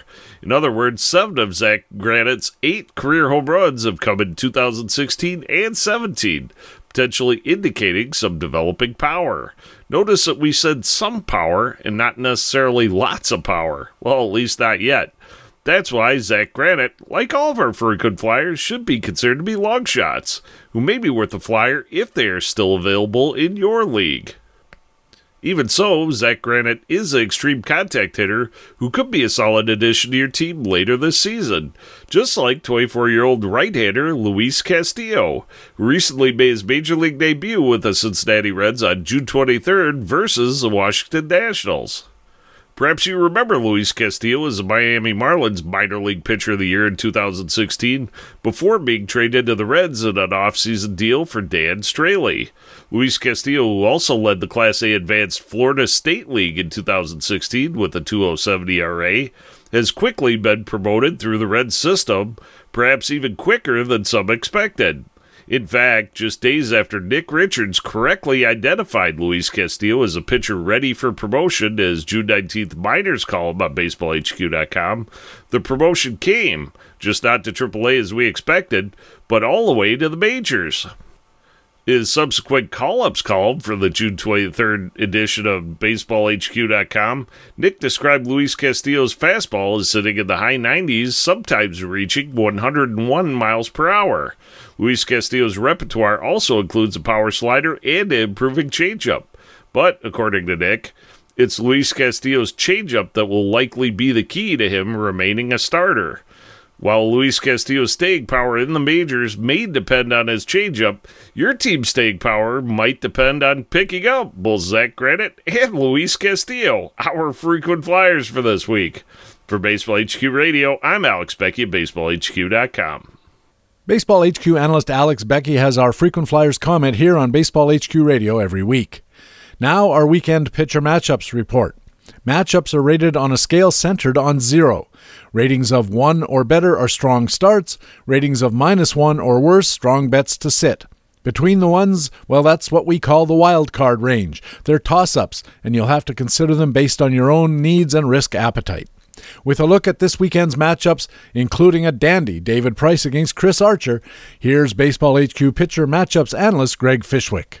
5 pitchers have recommended start matchup ratings this weekend. Carlos Rodon tops the list at 192 for the Chicago White Sox game in Colorado, but that's based on just 2 starts in 2017, and at Coors Field, it's one to avoid. There are 2 true must-starts on Sunday. Corey Kluber has a 153 for Cleveland at home against Detroit, and Clayton Kershaw has a 109 for the Dodgers against the Royals in LA, as if he needs the extra advantage of Kansas City being unable to use a designated hitter. On Saturday, Jeff Samardzija of the Giants has a 103 for his home start against Miami, and in St. Louis, Rafael Montero of the New York Mets has a 106. Since Samardzija's one-loss record belies his true value, let's make Jeff Samardzija our marquee matchup man. Samardzija faces Miami Marlins right-handed retread Vance Worley, who has a matchup rating of -192. That gives our marquee matchup the largest matchup rating differential of the weekend at 295 in favor of Samardzija. It's not hard to see why Jeff Samardzija has just 4 wins in 17 starts. The Giants are 18 games under 500 and 23 games out of first place in the National League West with a record of 34-52. Only the Phillies have worse records than the Giants overall versus teams under 500 and against right-handers. And since the Marlins are the better team, Samardzija may not win this one either. But one of our BaseballHQ.com mantras is don't chase wins. So if you're shooting for skills, Samardzija is a great target. He has an elite 2017 BPV of 170. For comparison, Kershaw has a base performance value of 171. In 111 innings pitched, Samardzija has struck out 122 and walked just 13 for a whip of 114 and an expected ERA of 3.17. His actual ERA of 4.64 results from a trifecta of misfortune, a strand rate of 64%, a home run per fly ball rate of 17%, and both of his PQS disasters at Coors Field, where he gave up 15 earned runs in 11 innings. Samardzija has 9 PQS dominant starts. BaseballHQ.com pitcher analyst Stephen Nickran's July 1 Pitcher Buyer's Guide summarizes why Jeff Samardzija is our marquee matchup man. Quote, he remains someone whose stats have a good chance of catching up to his skills during the second half, unquote. 2 Red Sox starters surprisingly stand out on the road in Tampa Bay. Rick Porcello on Saturday with a matchup rating of -075, and David Price on Sunday with a matchup rating of -167. How could a pair of Cy Young Award winners be a good combination to load your lineups against? Porcello won his American League Cy Young Award just last season in what was likely a career year. Price has the higher salary and the lower matchup rating, so let's make David Price our Sunday surprise. He draws Rays ace Chris Archer, who has a matchup rating of 0.39. That's a sizable matchup rating differential of 206 in favor of Archer.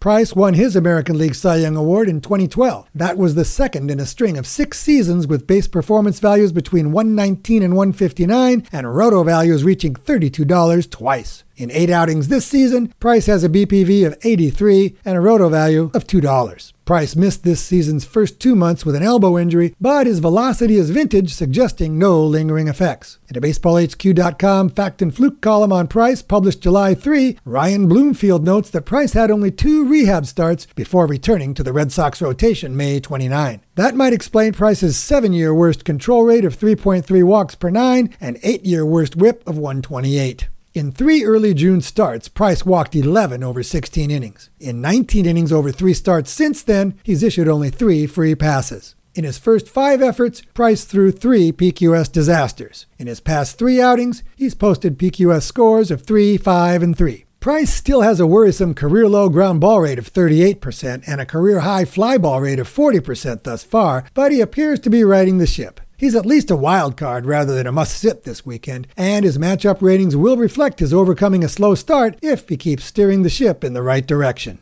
A quick look at the rest of the weekend shows two teams with both of their starters' matchup ratings in the recommended sit range. For the American League, Baltimore Orioles lefty Wade Miley and righty Ubaldo Jimenez looked vulnerable, so use as many Minnesota Twins hitters as you can in their home tilt at Target Field. For the National League, the Cincinnati Reds send a pair of right-handers into the Arizona hitter's haven of Chase Field. Luis Castillo and Homer Bailey both have just 3 starts under their belts this season, and the D-backs team OPS of 850 is second only to the Washington Nationals' 854. There is no reason to be afraid of snakes in your lineups this weekend. And finally, some notable wild cards worth the risk are Houston's Mike Fliers on Saturday and Brad Peacock on Sunday in Toronto, Philadelphia's Aaron Nola at home Saturday versus San Diego, and Washington's Steven Strasburg at home Saturday against Atlanta. Here's hoping you enjoy the All-Star game and follow it up with a strong second half. For Baseball HQ Radio, this is Greg Fishwick of BaseballHQ.com.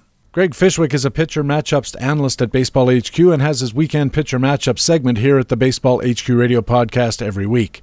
Now it's time for Master Notes, my weekly discussion about baseball and fantasy baseball. And this week I want to talk about the most important baseball book ever. I don't know if you saw the New York Times Sunday Sports section this weekend. They ran a sad story about the decline of one of the most important figures in baseball history and in my own baseball history and my lifelong interest in baseball books. The Times yarn is about former Yankee pitcher Jim Bouton, who has had a couple of strokes and is now struggling with a form of brain disease that often leads to dementia. You might not remember Bouton's playing career. He was a fastball curve slider phenomenon who signed with the Yankees in 1959 and was promoted to the big club in 1962 as a swingman. In 1963-64, he was one of the top pitchers in the American League. He posted elite ERAs and whips and was arguably the best starter for the league champion Yankees in a rotation that included Whitey Ford and Mel Stottlemyre. He had 3 starts in 2 World Series, winning 2, including a complete game 2-1 thriller against St. Louis, and his one loss, a 1-0 to some guy named Drysdale who threw a 3-hit complete game shutout. Combining those 2 seasons, Bouton was top 10 in ERA and adjusted ERA and top 5 in whip, alongside names like Drysdale, Marichal, Koufax, and Gibson. He was also top 10 in innings pitched with just over 520, which today we would call pretty good for 4 seasons. After that workload, the wheels, or more accurately Bouton's arm, fell off. He got hurt, starting just 25 games in 1965 and just 19 in 1966. In 1967 and 68, he threw less than 90 innings combined as a Yankees reliever and spot starter. And in 1969, well, he was a Seattle Pilot. And it was with the expansion pilots that Bouton went from being a 2-season footnote in baseball history to one of its most important figures, because he wrote a book called Ball 4. Ball 4 came out in 1970 and caused a sensation. It was basically a diary, with Bouton and editor Leonard Schechter serving up candid, often hilarious anecdotes about the oddities of day-to-day life as a major league ball player. We readers learned about the ball players' real workplaces off the field, the locker room, the bullpen, the training camps, and all those planes and buses and hotels, the places the fan never gets to see. And instead of the typical white-bread hero worship of sports writing, we got the rest of the story. We got the ribaldry, the vulgarity, the pranking, the amphetamine use, the womanizing, the pettiness, and the personal differences that inevitably form when 25 or more men, many of them competing for each other's jobs, are packed into each other's jockstraps for 7 months every year. Along the way, Bouton made or revealed memorable characters, his teammates who otherwise would long ago have vanished into the deep mists of baseball's history.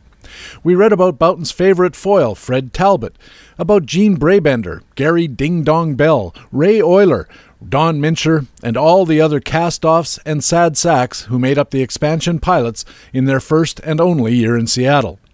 We also got a glimpse of some genuine stars when Bouton was traded to the pennant-contending Astros, whose roster included superstar pitcher Larry Dierker, all-star outfielder Jim Wynn, and future double MVP, and for my money one of the top 10 players in baseball history, Joe Morgan. Boughton aimed some of his best darts at the Pilots' management. He portrayed General Manager Marvin Milks as a sneaky, largely incompetent penny pincher. He characterized Field Manager Joe Schultz as a Falstaff of sorts, an amiable dunce who provides comic relief from what is mostly an underlying comedy and offers only occasional bursts of baseball insight. Boughton really ridiculed pitching coach Sal Magley, who refused to accept Boughton as a knuckleball pitcher. Infield coach Ron Plaza came off as a bromide-tossing drill instructor type, and clubhouse manager Eddie O'Brien as a small-minded, ass-kissing bureaucrat who spent his time hectoring the players about using too many baseballs and about not eating sunflower seeds in the bullpen. Boughton also wrote candidly about players on other teams. He drew a lot of fire at the time for his portrayal of former Yankee teammate Mickey Mantle, whose mean streak and obvious drinking trouble offset his prodigious talents, including hitting a mammoth home run while under the effects of an equally mammoth hangover. Boughton says Mantle said upon staggering back into the dugout, "Those people don't know how hard that really was." And you see, that's just it. We don't know how hard it is.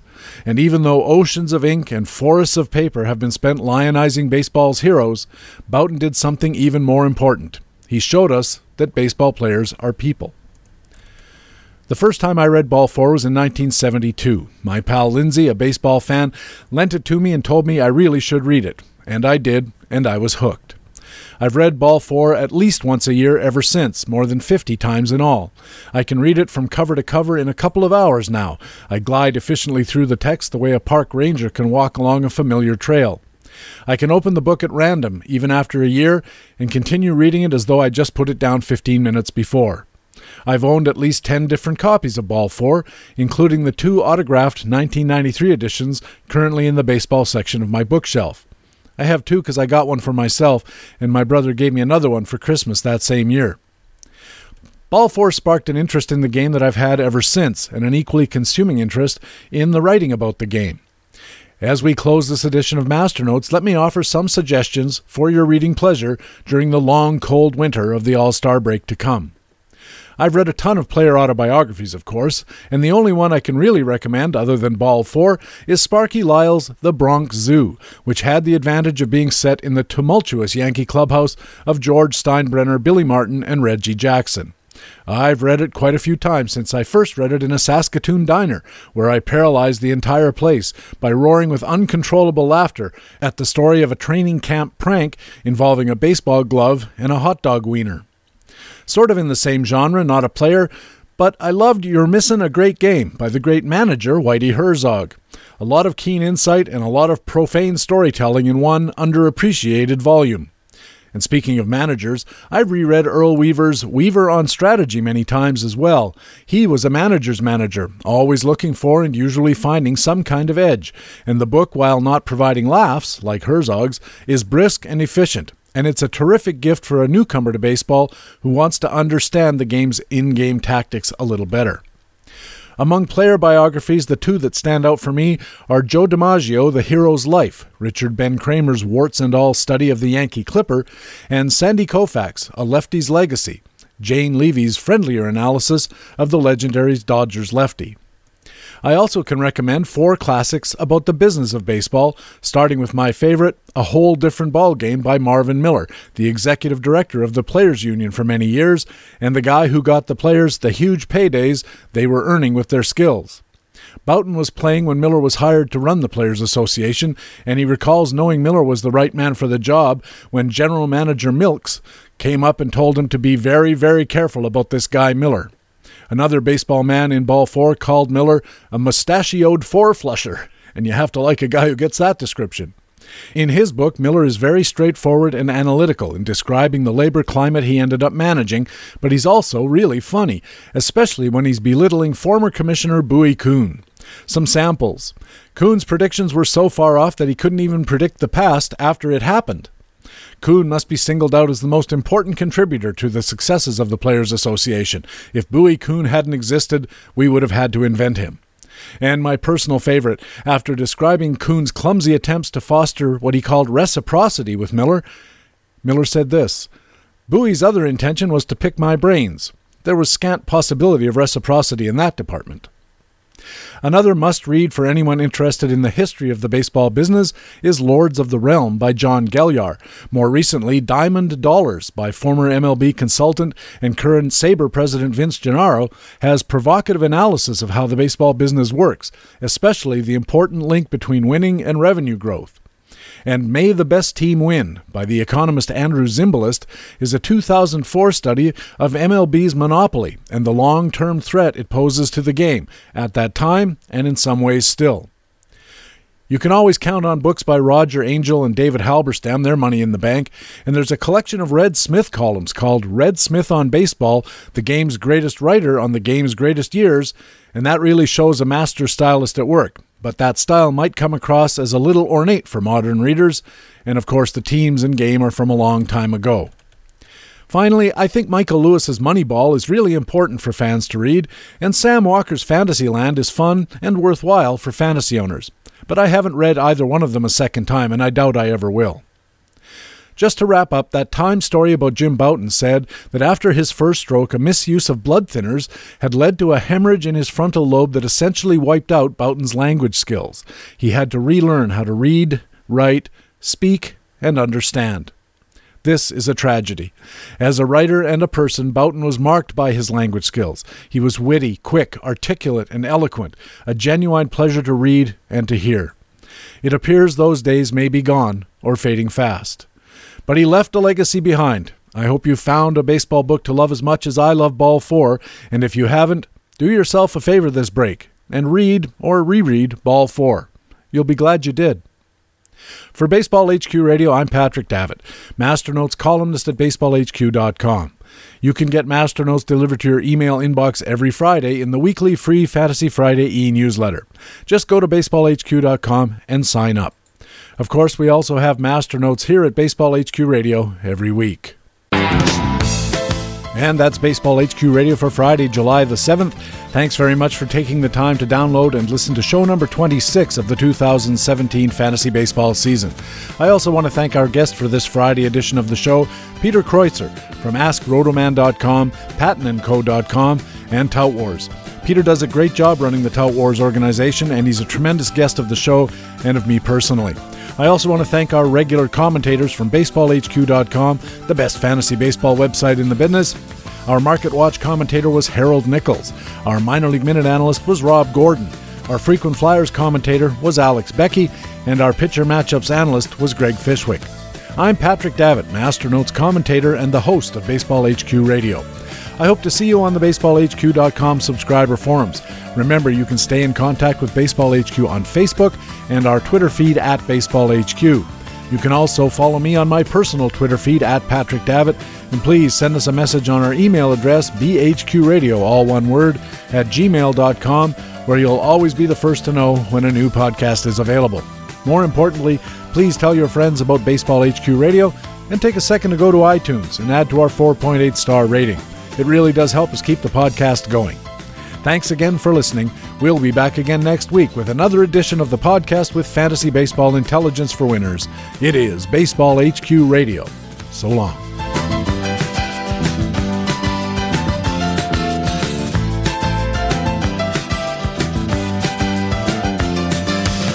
BaseballHQ Radio is a weekly free podcast available through iTunes and other podcast aggregators, or directly from BaseballHQ.com, where we have an archive of past shows as well. Just look for the HQ Radio microphone logo on the right side of the BaseballHQ.com homepage. BaseballHQ Radio is a production of the USA Today Sports Media Group. The opinions expressed on BaseballHQ Radio are those of the individual speaking and not necessarily those of the USA Today Sports Media Group. The program is produced and edited by Patrick Davitt.